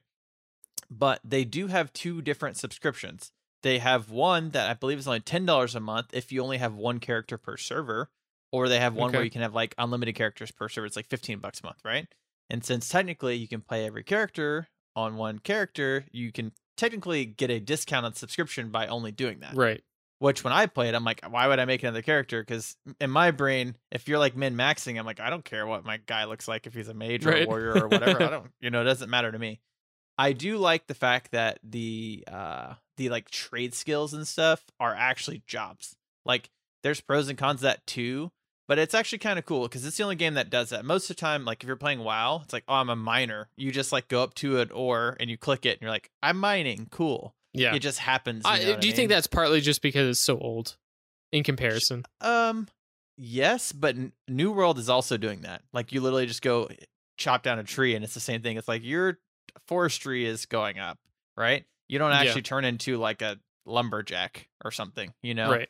Final Fantasy just likes to do that because they like making everything more complicated in a good and bad way. More interactive, I should say. So pros of Final Fantasy: has really good graphics for an MMO. It does. Is the asterisk. For an MMO, it has really good graphics, right? Yeah. It does. You've seen it. The game looks pretty dang good, especially compared to most MMOs that are out. It has really good, what I call tactical gameplay, because there is I think it's 2 or 2.5 second global cooldown, right, in between your skills. So it's not like you're just spamming all of your skills. Like, you have to wait in between. So there's definitely more of a like, hey, the boss is doing this, I need to like get out of the way. I need to do this. It is slower combat. Doesn't mean that it's really easy or anything, because they're definitely like the end game raids and stuff are ridiculous. I've seen people do them and they're like absolute bonkers. The precision and stuff it takes to that stuff, I'm like, cool. I'm never doing this because it's too much, right? Yeah. But the gameplay, if you like a slower paced kind of MMO, it's there. It definitely brings the like almost Final Fantasy sort of turn-based type of combat. It's somewhere between active and turn-based, right? Okay. It's active but slowed down. So some people like that, some people don't. I think it's a pro because on the market there's not a lot of stuff like it, and it does. But if you are coming from other MMOs, it does take a little bit time to adjust to that, in my opinion. Gotcha. And like I said earlier, it has one of the best free trials on the market. You can literally play up to level 70 without paying a dime. If you're playing single player, it's great. If you're trying to play with somebody else, it's not really going to work out because you can't party with someone else that's on a free trial. But if you're playing with somebody that is paying for the game, they can party with you. Okay. So there are some kind of loopholes. Like if you were playing with someone, technically only one of you would have to like pay for it, and then you can play together. Right. You know. But honestly, even if you're playing a co-op experience, if one person is paying $10 a month, the other person doesn't have to pay for probably a couple of months of content. Worth. I mean, that's seriously. There's nothing else like it on the market. There's ways to min-max that. Yeah, exactly. There's nothing else on the market that's like it for that kind of value, right? Yeah. And another pro that I wrote down, it's not World of Warcraft right now. So true. It's basically exploding in popularity. I would say one, because COVID, pandemic, everyone's playing video games way more now than normal. And pretty much all of the huge WoW streamers have like left WoW to go play Final Fantasy. Multiple reasons. Finally, yeah, a lot of streamers are playing it, and that's pushing like hundreds of thousands of people to play Final Fantasy right now. And WoW is having issues with that. It's kind of like, hey, your game's old. You're not putting out good content anymore. Obviously, Blizzard's having tons of their own issues right now. And it's just kind of like the stars have aligned finally for Square Enix, and they've had a couple of decent expansions back to back where people are like, hey, this is really good content. And it's not, the game constantly goes on sale. There's just a lot of factors. So there's a reason that it's kind of number one right now, and kind of it's killing it right now. And if John was here, he'd probably be playing it because he was like addicted to it right before he left. He was.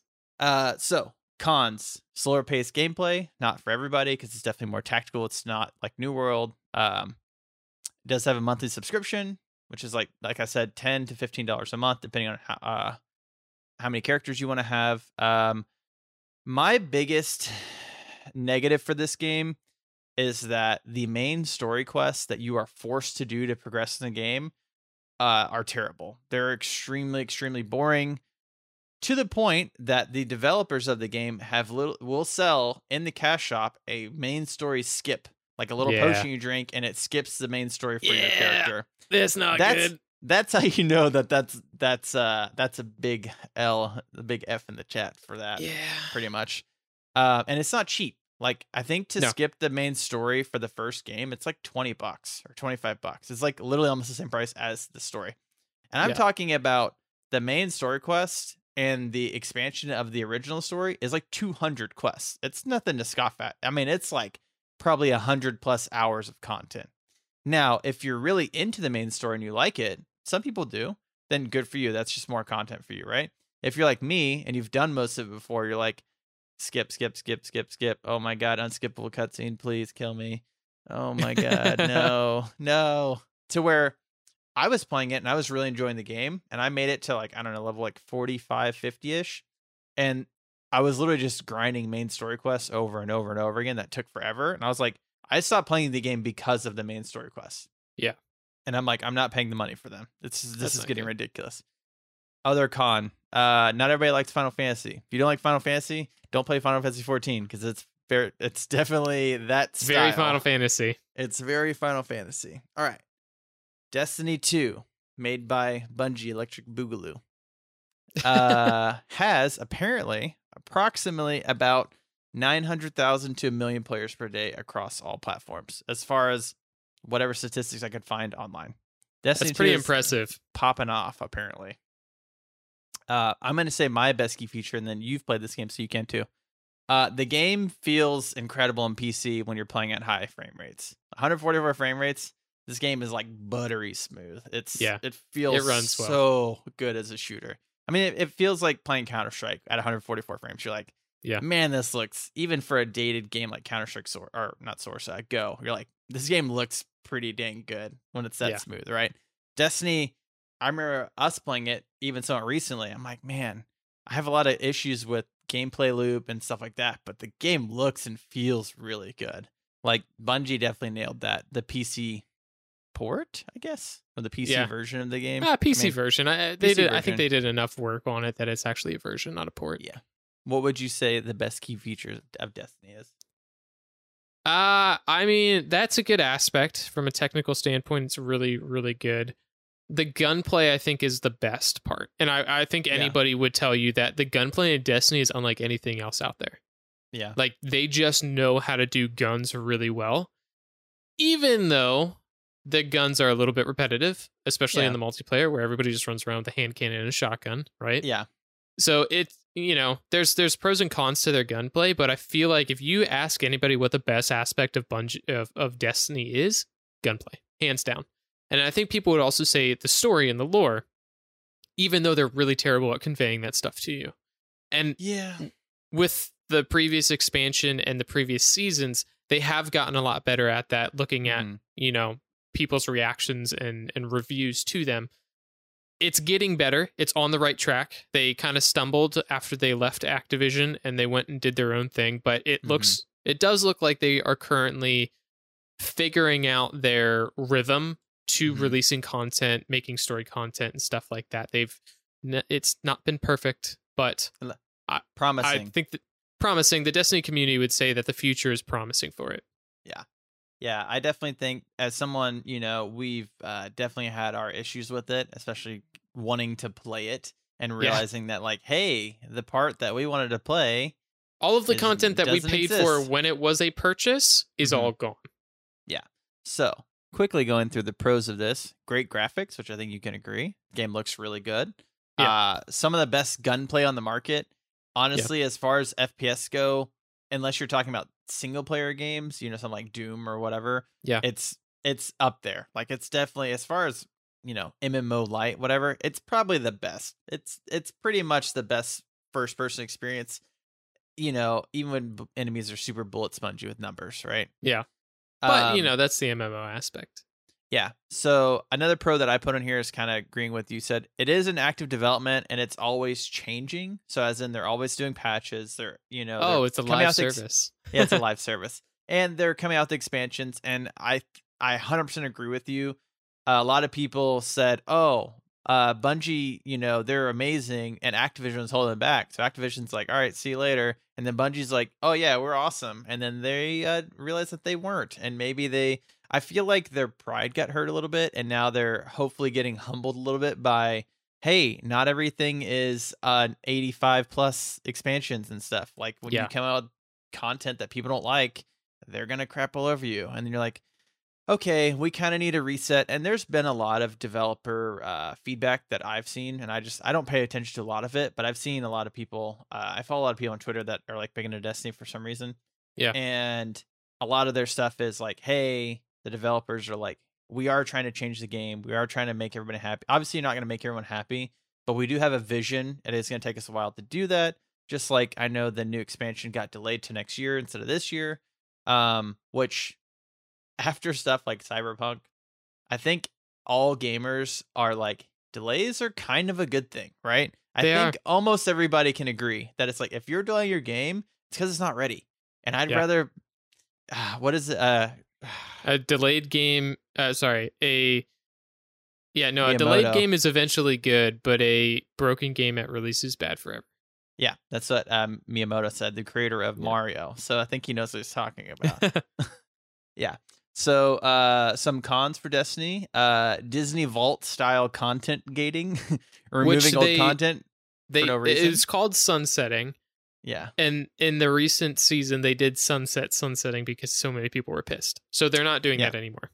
But they didn't bring any of the sunsetted items back. Yeah, exactly. So and it was basically just a free button for them to press of like, oh, what do we do about like number and content bloat? Oh, delete. We'll just dump it all, delete. And we'll call it sunsetting, and people get pissed at us, and then we'll be like, "Oh, we're never doing that again." But it was just a free get out of jail free card for them, basically. Yeah, it was until the next 4 seasons and expansions release, and then they have to do the same thing over again. Yeah, we've talked about it a bunch too after we got really upset about it. Yeah, but basically, it's hey, not enough people are buying our new expansion because there's too much content. So you should go buy our new expansion because now there's no more because content your old content no longer exists. Exactly. Another con, free to play trial. I haven't played it recently because of the thing that we just talked about. So yeah, there is it is free, but you are going to hit a wall where you have to pay to progress. Fairly quick too. Yeah, it's really quick. Like they've sped it up a lot. So if you go into the mindset that Destiny is not a free to play game, it's a buy to play game like how it used to be, then you're okay. Because it's like, hey, Buy you to gotta play spend expansions basically. yeah, if I got to spend the $20-$30 when it's on sale to play Destiny, then cool. If you're okay with that, then that's not really a con to you. It's kind of like paying for the game, like normal. And if you're not into looter shooters, which Destiny kind of is, actually it is, I would say, right? Yeah. It's a looter shooter. Yeah, it's a looter shooter. If you don't like looter shooters, then you're not really gonna like Destiny because that's pretty Yeah. much all it is. It's just, hey, my numbers are getting better. That means I'm better, right? Exactly. Yeah. Speaking of looter shooters, let's talk about Warframe. Whoa. Another shooter, a third-person shooter, albeit. Yeah. Warframe, if you haven't played it, has some of the coolest movement system in any game that I've ever played. Hands down, that's the best aspect of the game. It is. And actually, I didn't even realize I didn't read my own notes. That's what I wrote as my best key feature. Is the movement of that game feels great. Sliding, jumping, dashing, like wall running. For as good of a power fantasy that as Destiny gives you, I feel like Warframe does, in a sense, make it even better because because Warframe doesn't have to worry about skills translating over into the PvP aspect because PvP in Warframe is non-existent. Yeah, that it exists, but nobody plays it. Like literally nobody plays it. You struggle to find PvP matches because everybody's just doing PvE content. So because that is a thing, when they make a new character, it's what is the most OP abilities that we can give you because we don't have to balance it technically. Yeah. We're balancing around like really high-end hard PvE content. Or Correct. basically like super bullet spongy enemies is like kind of the end game, right? So Warframe has about 60 to 70,000 people, daily players on Steam. It's also and that does peak when they release content. It sometimes Yeah. it goes well over like 150,000. Yeah. So yeah, And new they are on patches. consoles. It's just like yeah. So is it on Xbox? I know it's on It's on both. PlayStation. It's on both now. Okay. Pretty sure it's on both. Is it on Switch? Is Warframe It on is. the Switch? Oh, it is, right? I don't know how well that runs. I'm very. It runs pretty curious. well. The game runs really well on PC. Well, it's pretty optimized because even back in 2013, 2014, the game ran really well. Yeah. I mean, it's I used to Go ahead. play it at work on a GT 1030, okay. So yeah, it's pretty optimized. which is a little bit better than integrated graphics. I wonder if Warframe, what engine it's running. Their own Is it- engine. Okay, it's not like a modified Source engine like everybody else. No, it's their own engine that they built, and they've changed it a ton. They've updated the okay. engine like pretty much every 2 years. It gets a big upgrade. That's good. I mean, at least somebody cares about game engines, right? True. So Episode on that eventually coming out. Ooh, yeah. Pros for Warframe, other than it being free. Third-person shooter with class-based system. If you like, I mean, I think you have, 4 abilities, right? Technically, each frame is a class. Yes. Your So- characters are your class. Basically, if you're new to Warframe, just play Rhino, and you'll have a good time. Pretty much. There's a bunch of fun ones. There's a lot of fun ones. Stomping and knocking around in the air in slow motion, it feels amazing. And then destroying them. Rhino Neza or Nezca is a dude who has like he's like a dancer or whatever, but he has these hula hoop kind of things that are bladed at the end. So you're just twirling around the entire battlefield, just slicing everything in half, and the gore system in the game is so satisfying. Oh yeah, chopping people in half. I mean, I would say as much as you play games and you're like, oh, you dread like stealth missions. Some stealth missions in Warframe can be really fun because you're like sliding in, chopping someone in half. You're like stealth because you can literally kill everybody so quickly. Yeah. You know, in anime when there's a character standing there and they're supposed to, and you know, when they get killed, it's just like a white line that goes across the screen because the character that killed them is supposed to be like really quick, right? Yeah, really fast. That's Warframe in a nutshell. Like, yeah. It's a stealth mission. Okay, you don't have to crouch in this. You just fly through the entire map, slitting everybody's throats. Yeah, I just before anybody notices. Through him. If everybody's dead, nobody can call the alarm. Exactly. Yeah, that's the one thing about it. It's so funny. It's like stealth. Yeah. I did Mike Tyson stealth missions. Basically. I killed 1,000 people, so that way it's stealth. Mission complete. Everybody's dead. Stealth in Warframe is how I played Hitman. It's stealth because everyone's dead. Yeah, So, exactly. no one knows that I was here.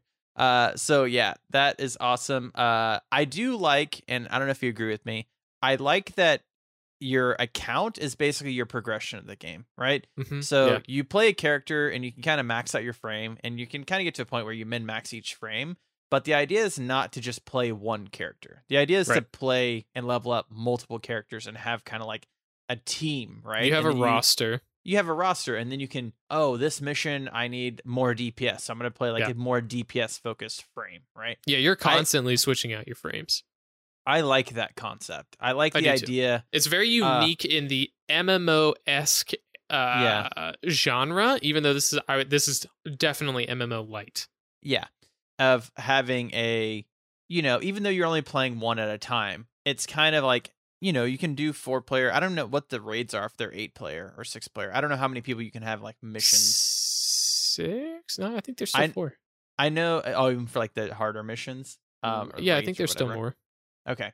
So I know like the normal missions are 4-player co-op, right? Yeah. But you actually want to have a roster. That way, if like, okay, we're not all 4 playing Rhino. We're all 4 playing Volt. Like you want to diversify your frames because it's like, hey, we all have the same ability, which is great, except for the fact that it's not working well against the boss for whatever reason. We don't have a healer, and like we actually need a healer in this. Yeah. Fight. And it's weird. It's weird that because I haven't played it in a long time, and going into like, we're gonna go fight a boss, and it's like you're playing a shooter. It's like, when do you think you need a healer in something super fast paced like Warframe's like, and I'm dead. Cool. Yeah. I guess I do need a healer, right? Yeah. You can get melted pretty quick. So obviously it's a live service game, constantly having updates, patches. Every year they do a TennoCon, which is basically like an online convention thing, and they're like, hey, these are all the stuff we're coming out with. And the game always peaks after that, obviously, just like any other game when they have a huge expansion come out, whatever. So they're constantly evolving their game. So let's get into the cons, because you and I have a lot of issues with this game.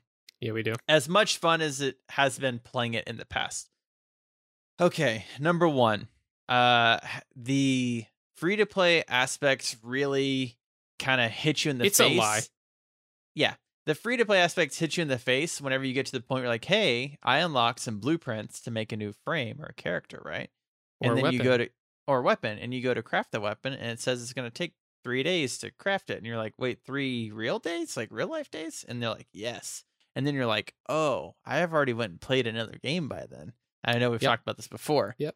Or guess what? You can pay the in-game currency that you can buy for real life money to speed up that process. And I was like, oh, it's a mobile game. Cool. Yeah. It's Clash of Clans, basically. It's exactly what it is. Yeah. And I know we've talked about this before. I understand that you are free to play and you have to make money somehow, right? As a game, you have to pay the bills, keep the lights on, buy pens and pencils or whatever they use at Digital Extremes, right? But I've had an issue with the system since 2013 when the game came out, because 100%. It's really the only big issue with the game. I mean, there's actually that's a lie. Yeah, there's a couple big issues with the game right now. It is in a lull, but that is definitely one of the consistent things across patches and expansions is the push towards microtransaction method that you have is really, it's just not a good thing to do in a game format like PC and Xbox, where it's, I want to play this game for multiple hours at a time. It's not a mobile game where you play it for 15 minutes on the bus and then you get off, and then, you boot it up on your way home and it's 6 hours later, and those things that you had put on the cooker are done. Yeah, are done by that time, right? This is a game where you want to play for 8 hours, and like you want those new items right away. Mm-hmm. And then you hit a wall where it's like, you got to wait 3 freaking days, and you're like, literally by that time, I will be into another game. Like my interest will completely turn away from this game. Well, and one thing that we've talked about before is that they do it in a certain way where and to me as a consumer and as, obviously one of the hosts and everything, it's super egregious, because it's like, okay, if I want to make a new frame, right? Okay, Yeah. I got to go find 4 body parts, right? Blueprints. I craft those blueprints. They take a day, right? Yeah. They take a day. I got to craft all that, and then hey, I probably don't have enough resources. I got to go target farm specific stuff, grind. Yeah. It's an MMO like grinding is part of Warframe, just like it is any MMO. That's not the bad fine. part. That's fine. That's totally fine. I understand that. Hey, if I want to make something new, I need to have the resources to do so. Totally fine. Makes sense, right? The gameplay is fun enough that I don't mind. Yeah. So go do that, get the parts, craft everything. Okay, now I got all 4. Oh, sweet. I got all 4 body parts to make this new frame. Great. Oh, wait, now I need a blueprint to make the frame. Now I have put all those together with more resources that I probably need to farm that are rare or whatever. Yep. Okay, go do that. Maybe take 5 hours or whatever. Oh, okay, now I need to wait 3 days on top of those other 1 day pieces. Maybe they weren't all at the same time. And so it's like, dude, it's maybe takes a week 4 to 7 frame. days to make a new suit. Yeah. Now, as Dakota has said before in the past on previous episodes, if you have played the game enough, once you kind of build up your account enough, the time limiting isn't necessarily that much of an issue because you probably have a lot of stuff to do on multiple frames. But when you also just put a ton of stuff on the cooker, like over time. So then at a certain point, if you are super into the game and everything is still new to you, you put stuff on the cooker, and then 2 to 3 days later of you playing and unlocking more stuff, putting more stuff on the cooker, you eventually create a system where you're constantly getting unlocks. But like then eventually, correct.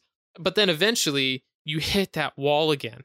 So you can't really make an excuse for the system because that wall is always there. You always hit that at some point where it's like, there's nothing else for me to do and I have to wait 3 or 4 days. My interest is gone by the end of today.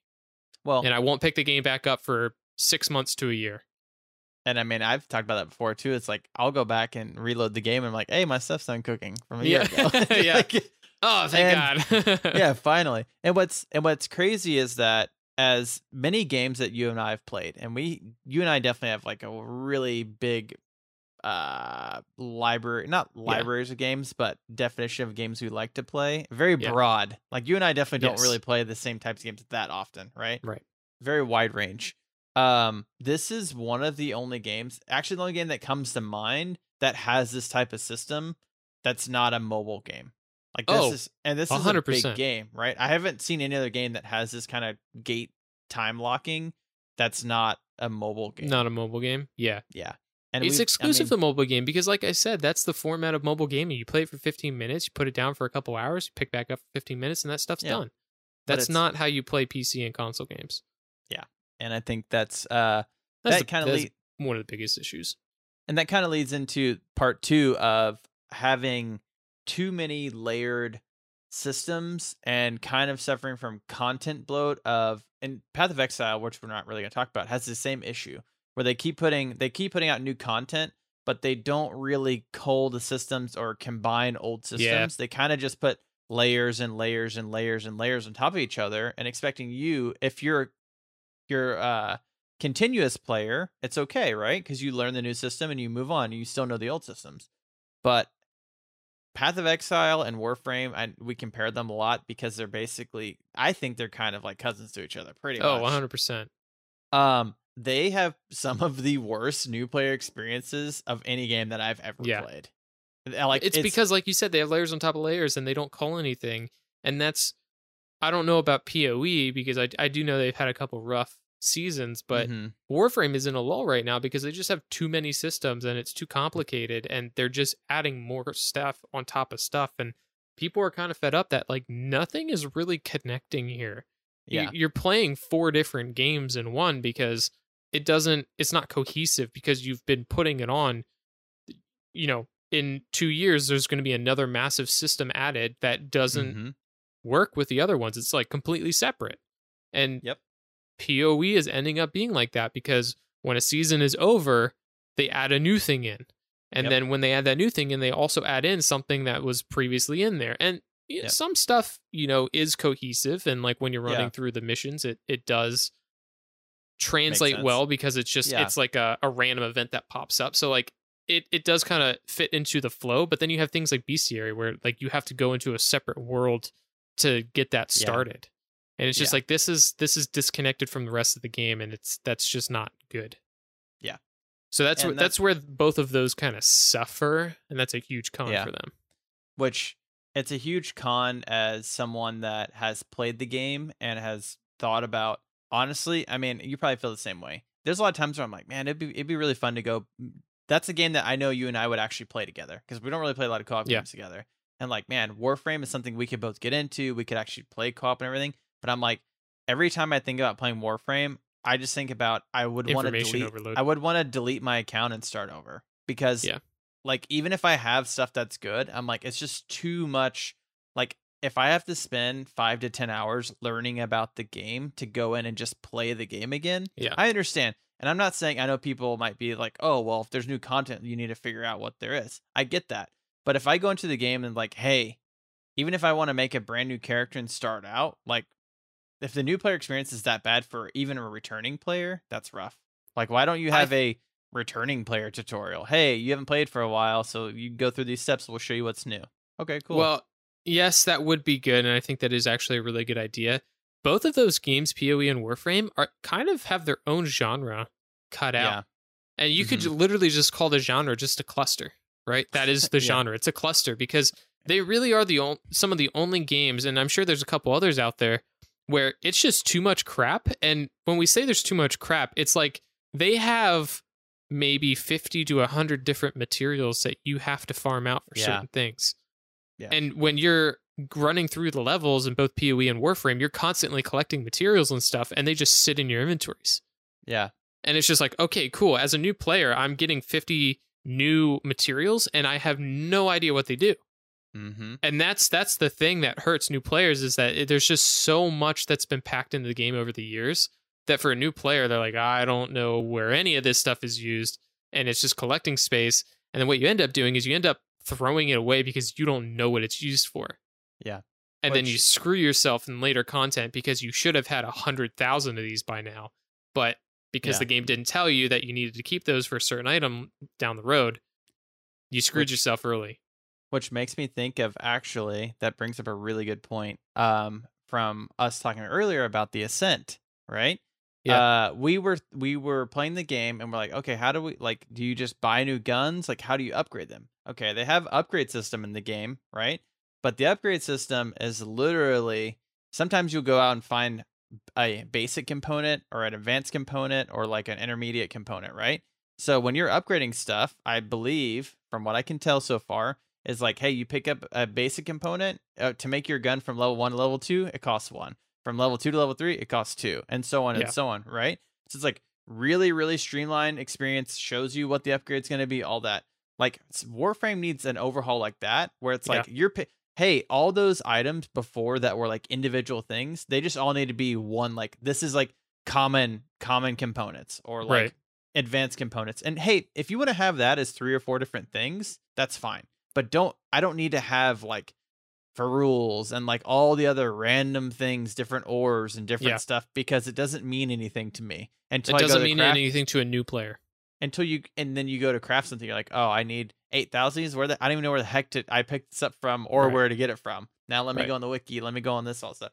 And that's, I mean, I know we're talking about Warframe a lot, but that's something that if it was more streamlined, then you and I would be way more inclined to go back and play the game. Yeah. Because it is a good game. It's not a bad game by any means. And I think for us, that is honestly one of the type of MMOs that you and I both really enjoy. I mean, I really I played a ton of PoE, you've played a ton of Warframe, and even when you've played PoE and I've played Warframe, we have the same issues. You and I both have the same issues with each game, right? Yeah. Like if PoE had better new player experiences, better not so convoluted stuff, you'd probably play more PoE and I'd play more Warframe. Because it's so funny. You know all the materials in PoE and I know all the materials in Warframe for the most part. Exactly.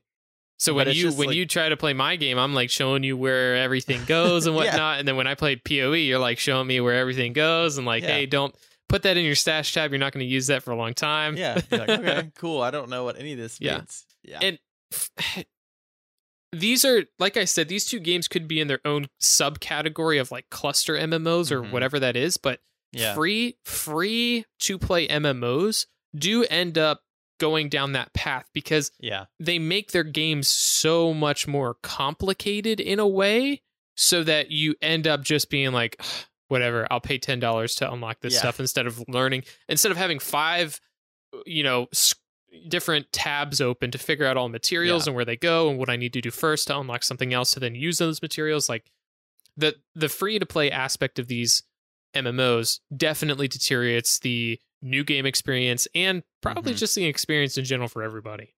Yeah. I think a lot of developers think that they need to have complex systems to keep people engaged, where it's like, For no, like end game stuff. yeah, you don't. Okay, there's a difference. It doesn't between need to having, be complex. It just needs to be fun. Well, okay, that's true, but I think there's definitely a difference where a lot of developers think they're making something complex, but in reality, they're making it convoluted, right? You're just making it. Fair. You're just making it more complicated, because there's a lot of times when I've played a game where I'm like, wait, if I put these two things together, maybe I merge them together and it makes this item. Why don't I just pick up that one item? Like, you're making me do something just to waste time, right? Yeah. And I understand a lot of games do that. I am Confucian. Yeah, exactly. So it's like, hey, if I go out and mine silver ore, then I go back and I turn into silver bars by blacksmithing or whatever, forging it.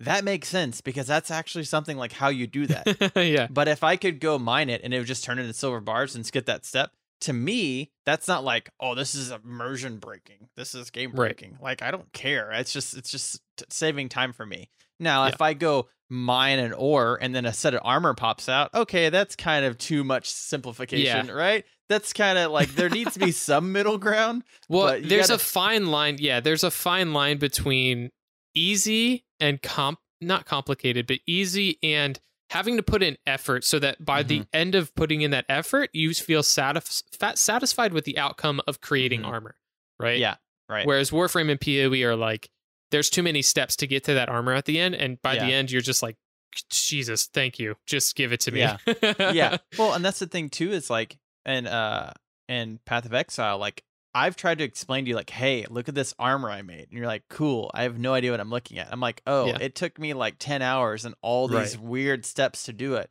And you're like, awesome. That sounds awful. And I'm like, yeah. And I'm like, it was, but look how shiny it looks now. Right? All right. Let's move on to the big boy, the grandpa sitting in his rocking chair waiting to be put down. World of Warcraft. Came out 2004. I'm sure you know. I'm sure you guys have seen that great Warcraft movie. Hey, that movie was actually pretty good. Dude, that movie was good. Go listen to episode 53 or 54. It's like right after. It's the beginning of the year when we did Warcraft and then some other movie that I don't remember. Doom. They both came out in the same year. Right, Doom 3. Right. Hey, Warcraft was actually a good movie, though. I'm not gonna lie. That was a great pretty movie. Fire. That was great. That was amazing. When you come down, we should watch it again. So World of Warcraft, best key feature, in my opinion. Blizzard is kind of the premier MMORPG developer, and it helps that they've had an absolute metric crap ton of money to fund them, right? Yeah. I don't know if they are the premier now because the game has been out for 16, 17 years. That's why they're losing content. Well, not losing content. They're losing players. Because they're not the premier anymore. They're not creating the best stuff that they can. They aren't. But if you were to go play World of Warcraft right now, you do have basically 16 years of backlog content to play. You do. Right? It does exist. It's not always perfection. There are hit or miss.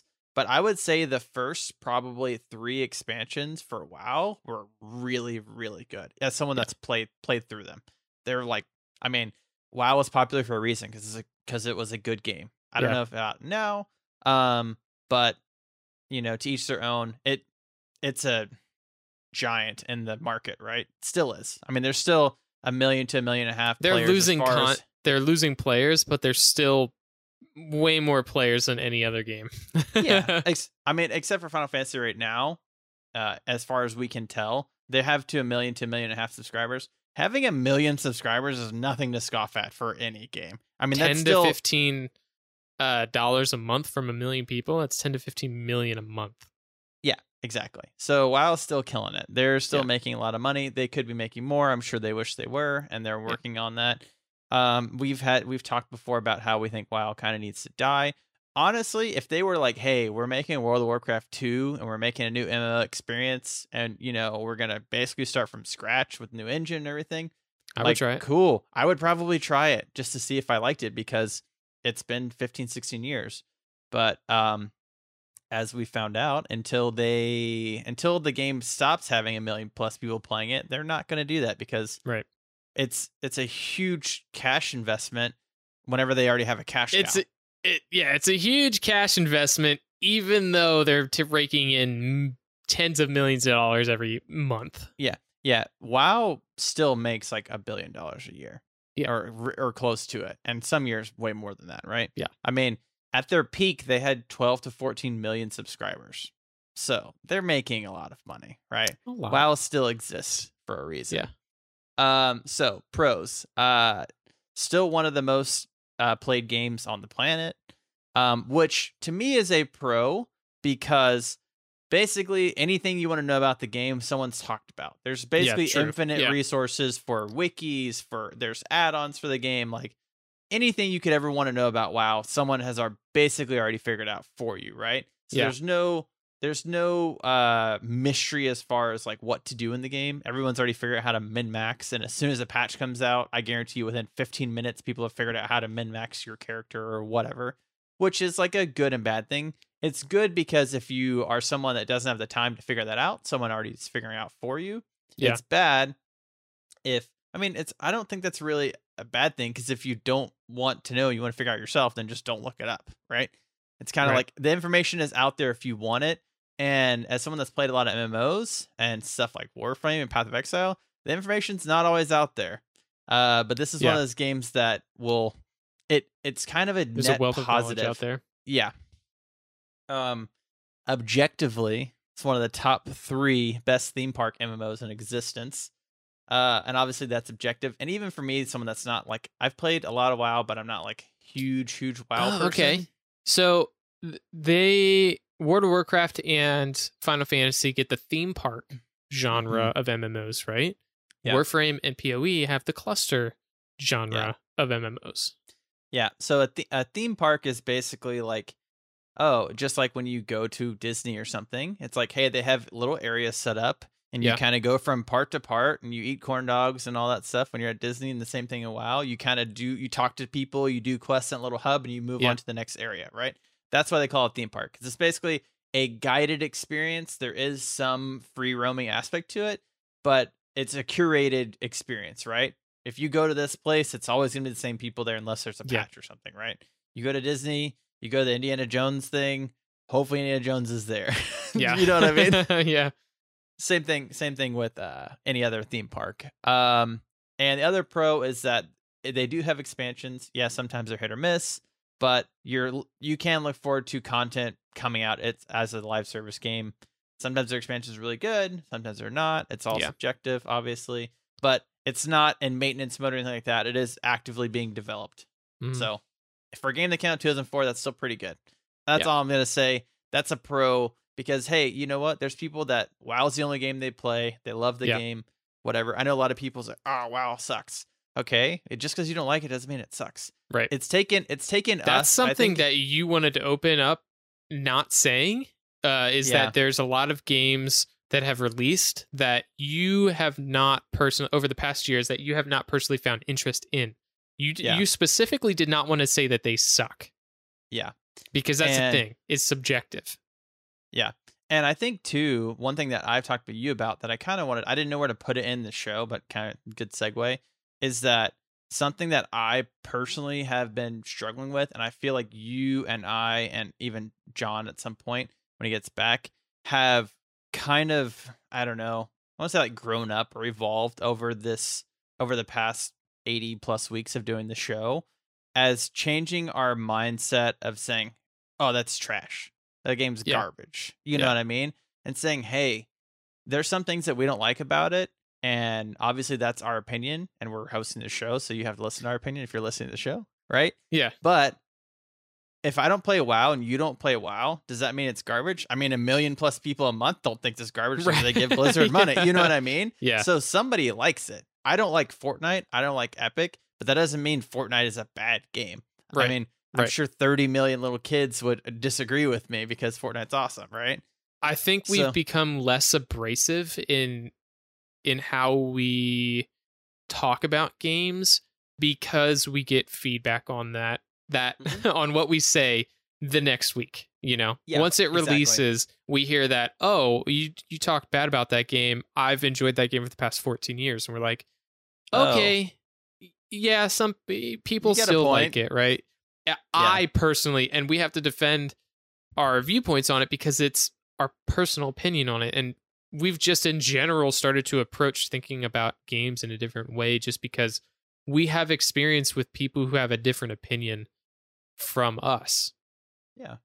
So we don't want to just crap on somebody's favorite game. That just doesn't make us feel good. Yeah, and I think it's honestly, I mean, I could say it's taken me probably 30 years. I'm 31 right now. It's taken me a long Yeah. time playing games because your first gut reaction to almost anybody, I would say, it's like, I don't like this game. It sucks, right? It's Yeah. terrible. I've said it many times on the show before in the past. It's a dumpster fire. It's And then- garbage. And then It's you no get, good. you can say that as is, right? Yeah. But then once you get somebody that when you say that, you're like, that game sucks. And you start to see their eyes swell up. You're like, Yeah. oh, no, well, I personally don't like it. You can like it. It's okay. Just don't Yeah. cry. It's okay. It's Don't okay. cry. Don't Stop cry. crying. You're gonna make Yeah, me cry. Please stop crying. Who's cutting Yeah. onions in here? Yeah, we see feedback on that from the opposite end, and it's just you can't approach it that way anymore. Yeah, it changed. And I think for us as not games journalists, yikes, as content creators and just trying to look at things more objectively. Yeah. It's honestly, hopefully, it's a net positive for us and for everybody else's listeners, right? Because if you want to listen to Angry Joe, John's favorite talk show or whatever, where Yeah. he's just like, I hate everything about everything, and that's kind of his spiel, right? Okay, great. Versus if I say, hey, I like this for this reason, or I dislike it for this reason, okay, then someone maybe say, oh, I agree with you. I still like this game, but I agree with you on the pros and cons. And that was kind of my approach to talking about the different popular MMOs and stuff. It's like, hey, this is all obviously my opinion. Maybe you have a different opinion. That's why we have our Discord at our website, pcmarcast.com. Scroll all the way down to the bottom. Click on that Discord link to get an invite. There you go. So you can leave us feedback and say, oh, man, I really like this about this and don't like this about that. Gives us feedback and able to say, hey, okay, cool. Hey, maybe you had changed my opinion on something because that's something I personally didn't think about. I didn't see that aspect. Something I wanted to point out as, hey, we're trying to give you guys the best content possible. So with that being said, are you ready for part 3 of this? Is this where the new age of MMOs gets started? Yeah, 2 hours into the podcast. The good thing is there's not going to be that much to talk about for the new age Because we of just MMOs. don't know. Exactly.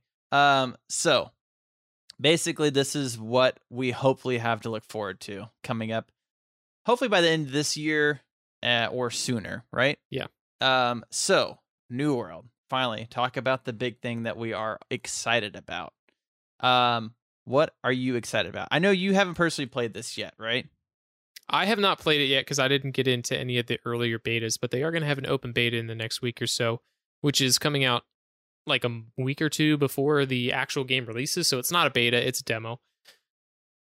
So I gotcha. the thing I'm most excited about, and I'm not a huge MMO player. I did try to play WoW with you guys. I just couldn't get into it. It's not my thing. I have Mhm. played Final Fantasy with you guys a little bit, I think, if I remember that correctly. Maybe not. I did try to play Black Desert Online because I know you guys were into that for a little bit. That wasn't enjoyable. The thing that gets me excited about New World is the combat system. Yeah. And Mhm. we were talking a little bit before the podcast about why these games feel like they're bringing the new age of MMOs. And specifically with New World, it's the fact that the combat system in this game is not like other MMOs. It is very action based. Yeah. And it's not like Final Fantasy or WoW, where all of your combat is hitting 1 through 9 on your keyboard Yeah. because you have attacks matched up with them. Yeah. In this game, you do have abilities but it's more in the sense of like Destiny or Warframe abilities, where you only have a handful of them, and I think you like use 3. them when you can, when the timers are up. But it's not like a lock on, just spam the numbers when you can, and your camera's pulled out like a mile, and you can see everything, right? It's much more close to the character. It's much more, I don't want to say hack and slash, but it kind of is. It gives you that feeling a little bit. Yeah.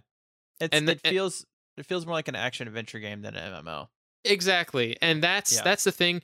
Bringing that kind of combat to an MMO experience is what is enticing me, because that's one of the things. I mean, I would say that's, besides the clutter on the screen with those other games like Warframe and Final Fantasy and Black Desert, the biggest thing is the combat, because that's what you're going to be doing 90% of the time. Yeah. And so say you pull out a musket, actually aiming at someone in the head and shooting in the head and doing more damage because you headshot them feels good, instead of, oh, I locked onto them and I pressed 1 and I shot my rifle at them. Right. And a random roll and maybe it crit or maybe it didn't. Right. The actual act of like, hey, where you have to aim it with the mouse. Yeah. Like a traditional third person shooter. That's the new thing it's bringing to the MMO genre. Yeah. And I know that from talking to Spigot, the guy that we had a guest on several episodes ago, he's played the betas kind of extensively, and he's excited for it as well. He told me that the dungeons and stuff later on that I'm excited to do, because I like PvE like you do. I like doing group PvE content. He said the difficulty jump from doing like normal quests out in the world to going into the dungeon is pretty staggering. It feels like playing Dark Souls basically.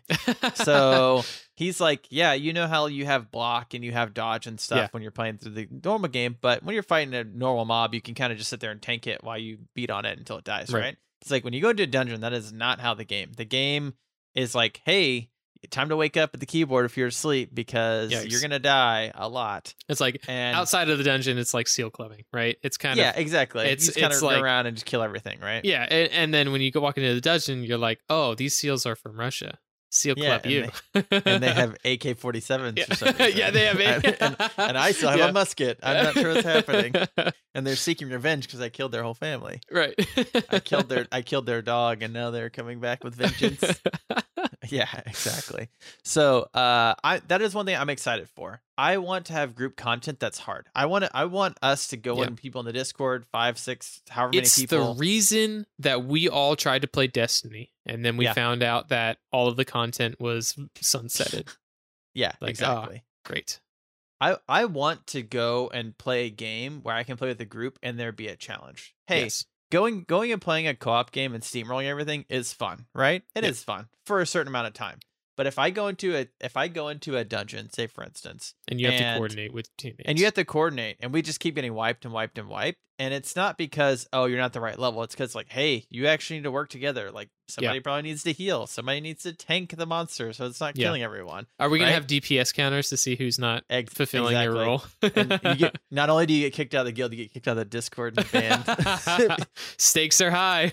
Stakes are high if you want to make it in. So that's the kind of stuff that I'm excited about. That's kind of my excitement factor for New World. Is not only is it a new game and we have a lot of people excited to play it, we're kind of going to coordinate.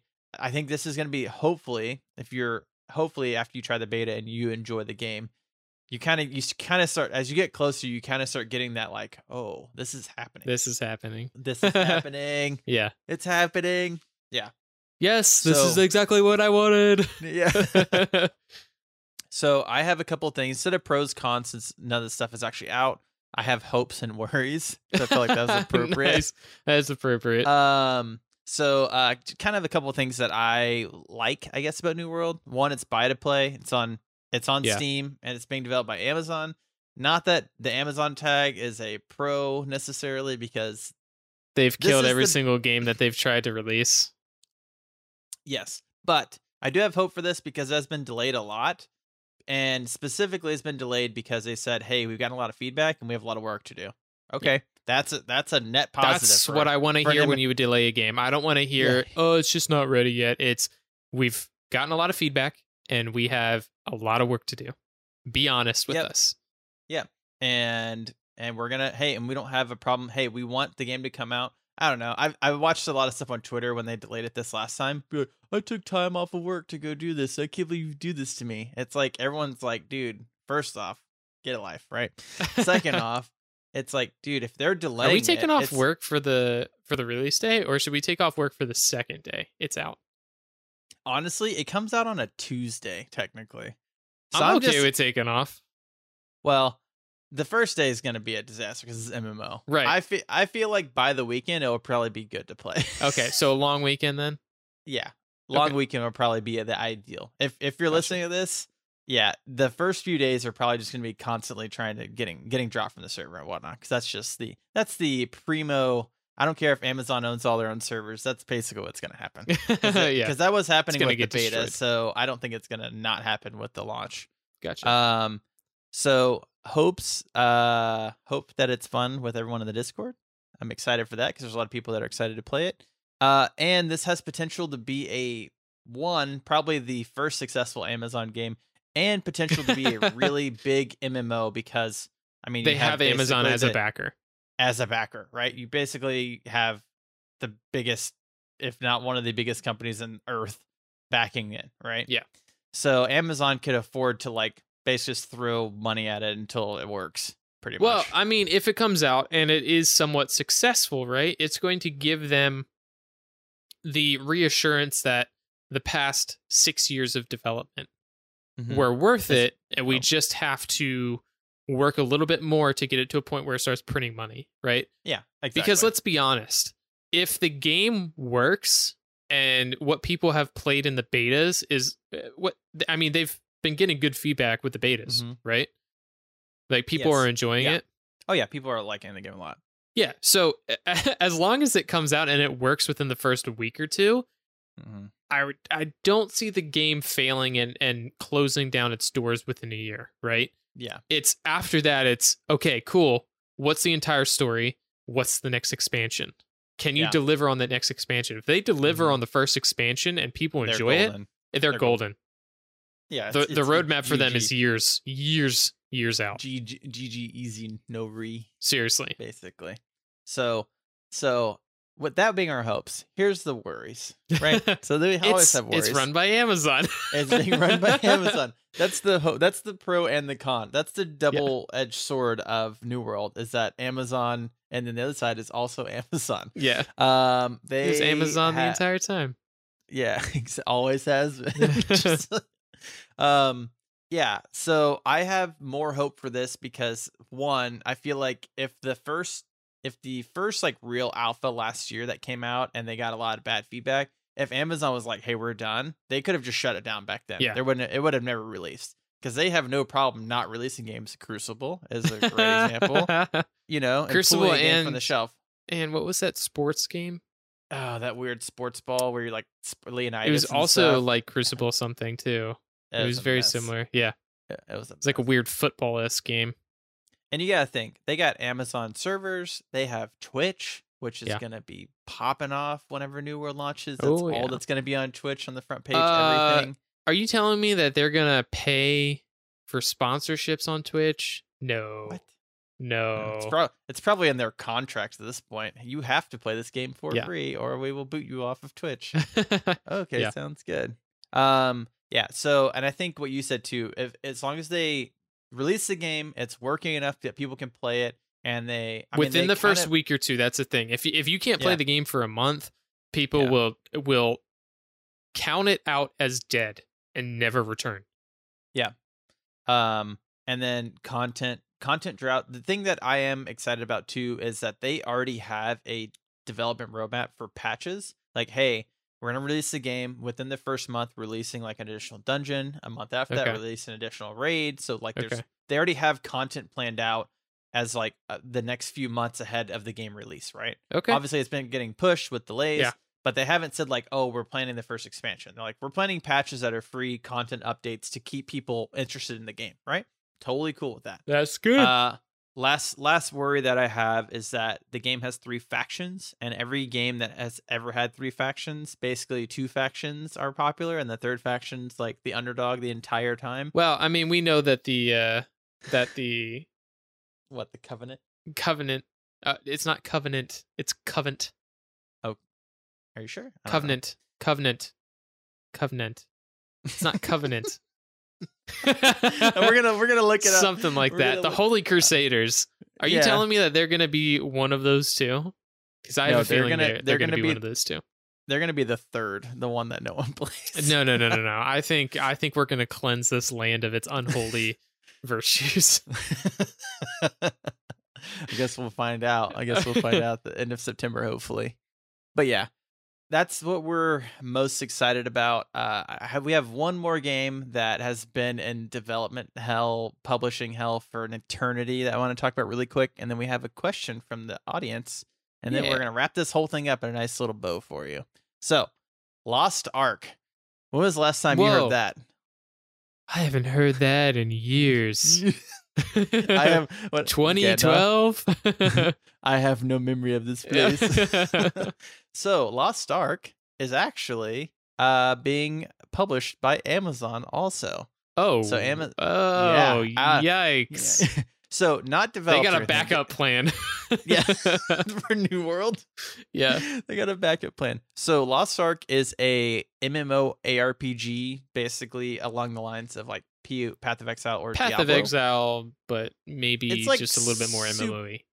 Yeah, it's like super flashy Path of Exile and Diablo. When not more like fantasy and less gritty. Like Path of Exile and Diablo are both like kind of like dark and gory and gritty. Where this game's like super anime, not Japanese, Korean, like flashy skills. Everybody has wings and stuff, right?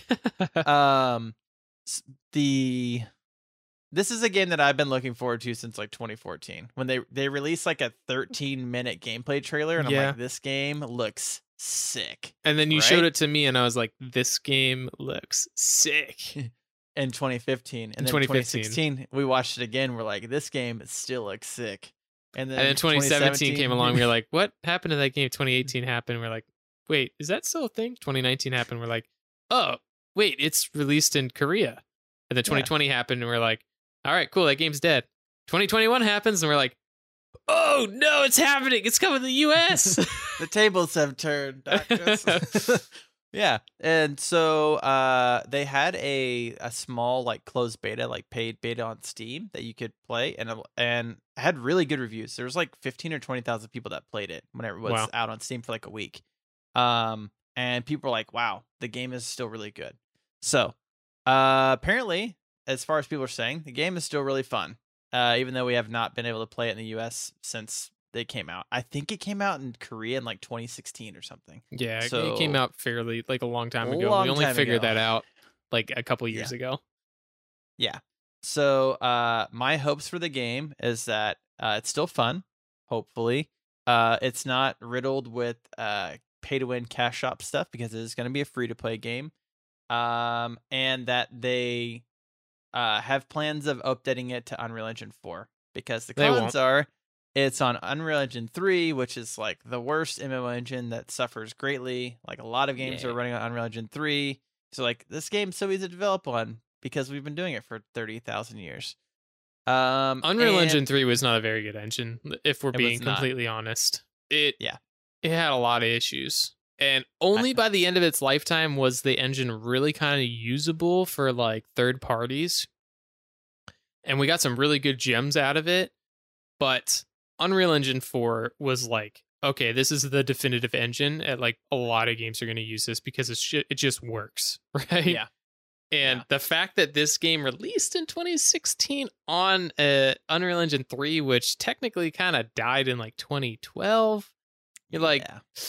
that doesn't bode well. MMO development's like 5 to 10 years behind on everything. So it's like when you hear a game, oh, it's released on Unreal Engine 4, you're like, cool, 2025 is going to be Do you know awesome. if New World runs on Amazon's Lumberyard engine? It does? No, actually. I believe it was originally and they changed it. I think it's Oh my god, all the money they spent on buying that from Crytek. Yeah, I want to say they changed it to Unreal 4 or something. Like, I think they were doing their own development and everything, and it just wasn't working out, and they changed to something. We'll have to check on that. They're so wasteful. I'll update you next week. I mean, they're like, cool. Amazon probably sells money printing machines at this point. Yeah. Like, we'll just make our own. Why not? Yeah. So yeah, it's supposed to come out by the end of the year, but don't hold your breath because I've heard that for the past 7 Yeah. years, give or take. Amazon's involved as a pro and a con because just like New World, we're not really sure how that's going to work. Maybe if they're publishing it, there'll be better customer service and stuff because Amazon does have good customer service. They do. But as far as game stuff, who knows, because it's just kind of up in the air at this point. Yeah. So that is kind of the entire MMO conversation we just had. That was exciting, wasn't it? It looks like it's on the up, right? Mhm. Because Final Fantasy is taking over WoW. Mm-hmm. WoW is losing subscribers, even though they still have millions, right? Yeah. But the fact that they're losing subscribers, another MMO that is established is taking over, and the fact that we have, like, past the two that we just talked about, New World and Lost Ark, there's a couple other that have released and are growing in popularity, right? Yeah. Yeah. And all within the past 3 years. Yeah. And obviously we couldn't cover everything on this Right. already long episode. So, with the rise of these new MMOs that have all recently come out, it does look like MMOs are kind of coming back as another, I don't want to say genre defining moment, but I mean, to be honest, it might be. Yeah, it might be. like a phoenix. Exactly. From the ashes. Potentially with New World, like we said, if the first expansion is good, we might get another WoW-esque moment where middle schooler kids are like, "Oh, dude, are you playing New World?" Yeah. Well, you know what I didn't because think that's about? when the game is like gonna take off. What I didn't think about until right now, even when writing the notes and everything, it's that MMOs when they came out had this stigma for a long time because they were live service games, right? And it took everyone else about 15 years to catch up that live service games are the norm now, right? Yeah. So that could possibly be a big part of it because almost every game now is a live service game, right? In some way, they receive updates, yeah. That's what I'm saying. The new Battlefield saying, oh, we're going to be like a live service game. Like, you're going to play this Battlefield for 3 or 4 years because we're just going to constantly come out with stuff for it. The new Call of Duty. Everything is like, oh, we're just going to constantly have expansions or seasons and all that, right? All they're doing is just turning other genres into MMOs. Yeah. You know what I mean? Like, they're just turning it. So maybe that's why, if the new age of MMOs, well, from my point of view, is happening, it's because the rest of the market just caught up to something that happened in 2004. Yeah. Right? That's fair. And now they're like, oh, wait, you can do that? You can charge them monthly? You make money? What? You make money? How's that possible? All right. We do have one question to answer really quickly. Yeah, so we have a question from Obnoxious Wall on the Discord. And his question is, what are some features in Windows 11 that you're excited or worried about? I know for me, Auto HDR has shown some promise, and the overlook is something I like. The overall look is something I like. I'm assuming he means Windows 11 in general. Yeah. However, disabling Edge is going to be a pain. And yes, I'm sort of excited for Windows 11, but kind of the more I learn about it, the more I'm hesitant. And I say hesitant because Windows 10 is still going to be supported until 2025. And the more I learn about Windows 11, the more I'm probably going to hold off a while to get a Windows 11, unless they backtrack on a lot of stuff where they clarify. So features that I'm excited for. Auto HDR does look really cool if you have an HDR compatible display. The problem is the HDR certification right now is pretty garbage. Yeah. And so, you'll get a monitor that can only go up to 400 nits of brightness, which is like the standard brightness for displays at max brightness, right? Yeah. And that'll be like HDR10 certification. But HDR10 is like the loosest certification in the world, where it's just like, yeah, it gets bright for a second and then it goes back down, but it doesn't get bright enough that like the HDR effect is actually worthwhile. You want to get up towards like 1,000 nits of brightness to really have the HDR effect of the brightest brights are bright and then the deepest darks are like dark, right? You want that high contrast and light. So that's what HDR gives you. Is that like working at McDonald's and saying you're a chef? Yeah, pretty As far as much. certification Yeah. goes. Oh, I'm a chef. I'm Oh, a what do you do? chef, I but make chickens. Yeah, I flip burgers at McDonald's, and if that's your job, I'm not Yeah, I'm not dishing on you. Just don't call yourself a chef. that. Don't put yourself in the Yes. same category as Hmm. Gordon Ramsay. I heated up Chef Boyardee, so I was a chef. Right. I'm a chef. You have to be aware of the capabilities, right? I The gotcha. difference in capabilities.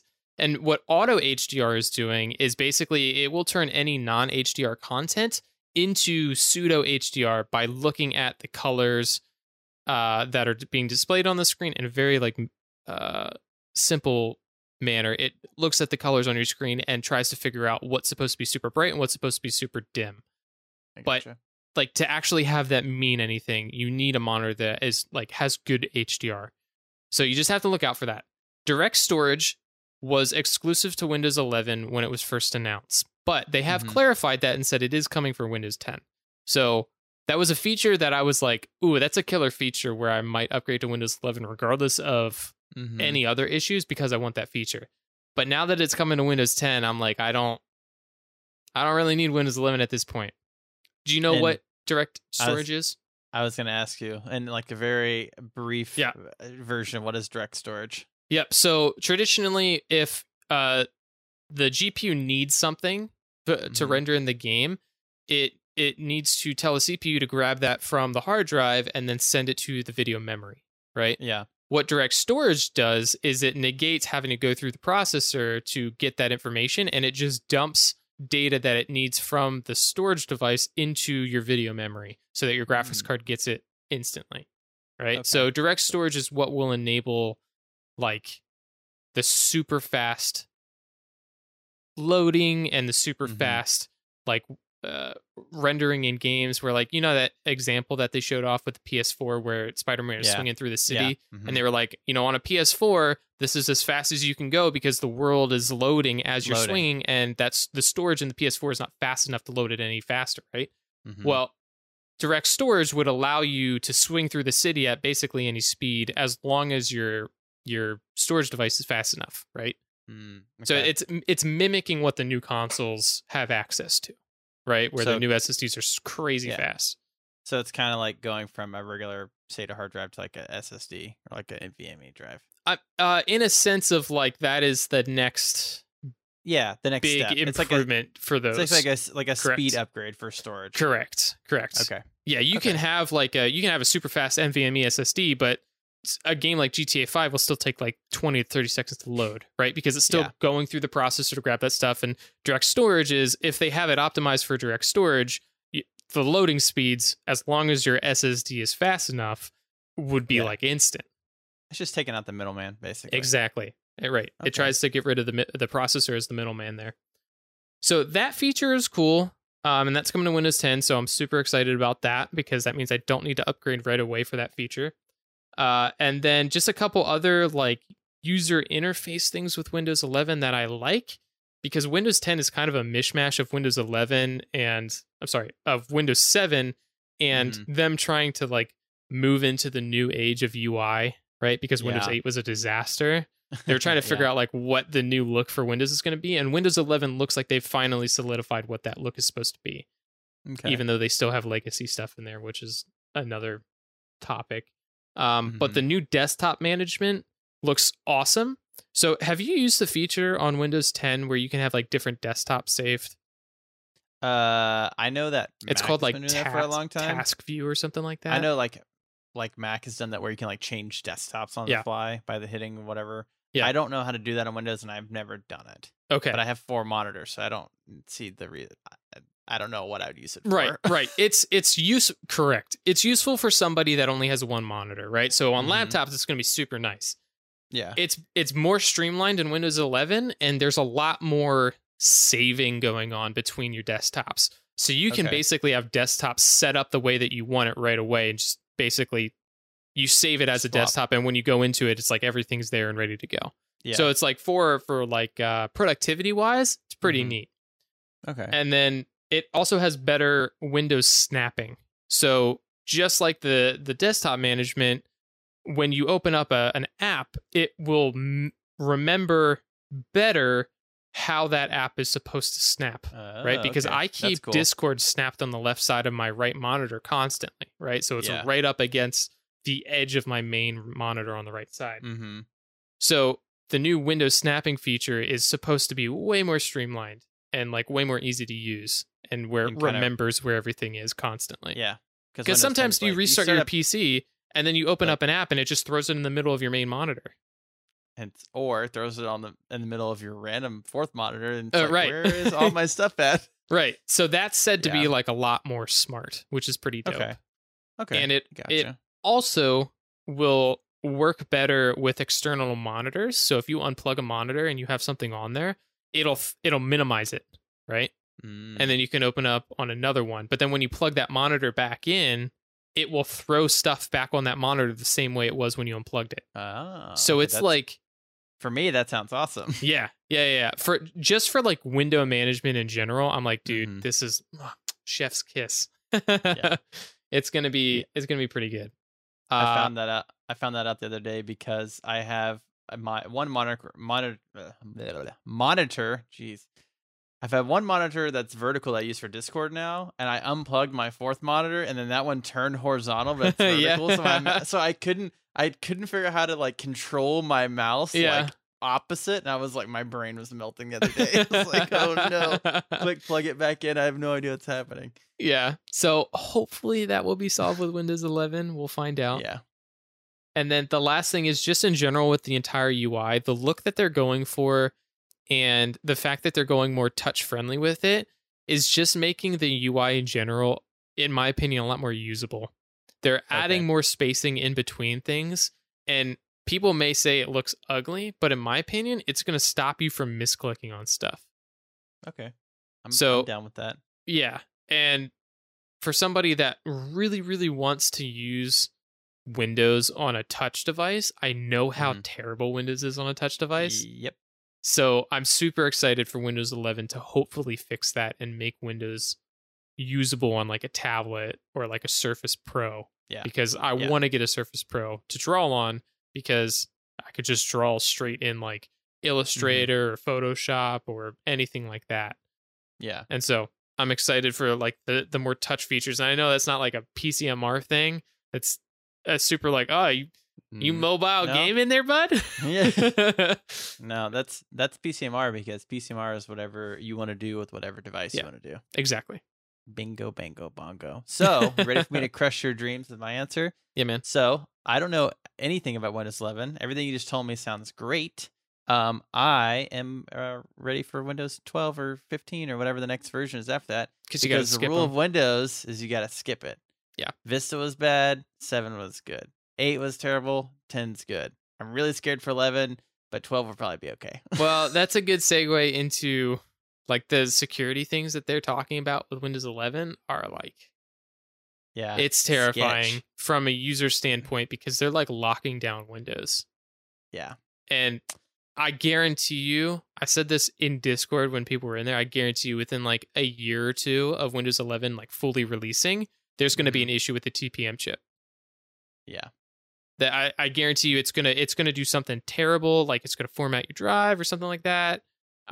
Because every single time something like this gets pushed, there's always a major issue that happens.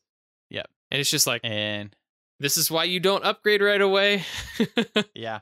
Well, especially, I mean, if they're supporting Windows 10 till 2025, I'm like, cool, I guess in 2025 I'll figure out what I want to upgrade to. Right, exactly. Probably one of the other 3 versions of Windows that exist, then, I'm sure. Well, it's like, okay, you have till 2025, right? Which is another four years, right?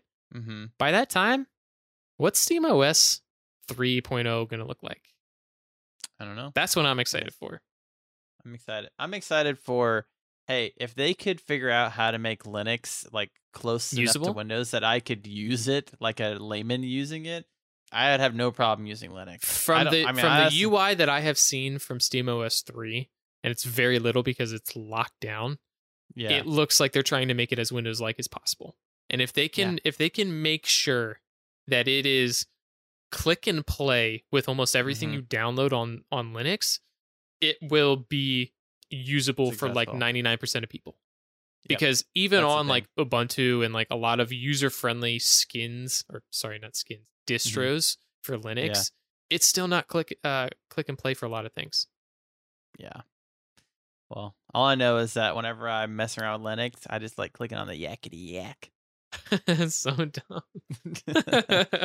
Well, good. Thank you for the question, Mr. Wall. Appreciate it. Hopefully that is the answer you're looking for. If not, you can find us on Discord. I'm sure you will. Yell at us there. I'm sure you will. Okay, so if you liked the content that you just listened to, hopefully you did. We post every Monday at 7 p.m. Eastern Time and 6 a.m. Central Time. And if you really like the content, you can find us on Patreon. Throw us a few bucks over there. It would be awesome. Just search PCMRcast. And shockingly enough, if you want to find anything else, you can go to PCMRcast.com. That's where you can find all of our links to Twitter, Twitch, YouTube, and all that jazz. Discord is down there as well. If you want to come say hello to us, there's tons of friendly people. It's popping in there as always. It is. And at the bottom of our website, there is a contact form. If you don't want to join the Discord, if you want to send us an email, say, hey, I love MMOs and you're completely wrong about WoW and it was amazing and you suck and I am also work at Blizzard. If you want to do that, then you can do that at the bottom of our website. That would be very interesting to read. But yeah, hopefully this episode was completely brutal for me as writing it, not doing it. But I hope you guys enjoyed it. And I know I did. Okay, good. I did too. I think once you got into the groove of it, it always kind of flows better. It's like, your first day of high school, you get really nervous, you don't know, you're like, oh man, are my Heelys still gonna be cool when I rolling down the halls and whatever, Hey man, Heelys got popular around the same time WoW got popular, so is that the Illuminati confirmed with that?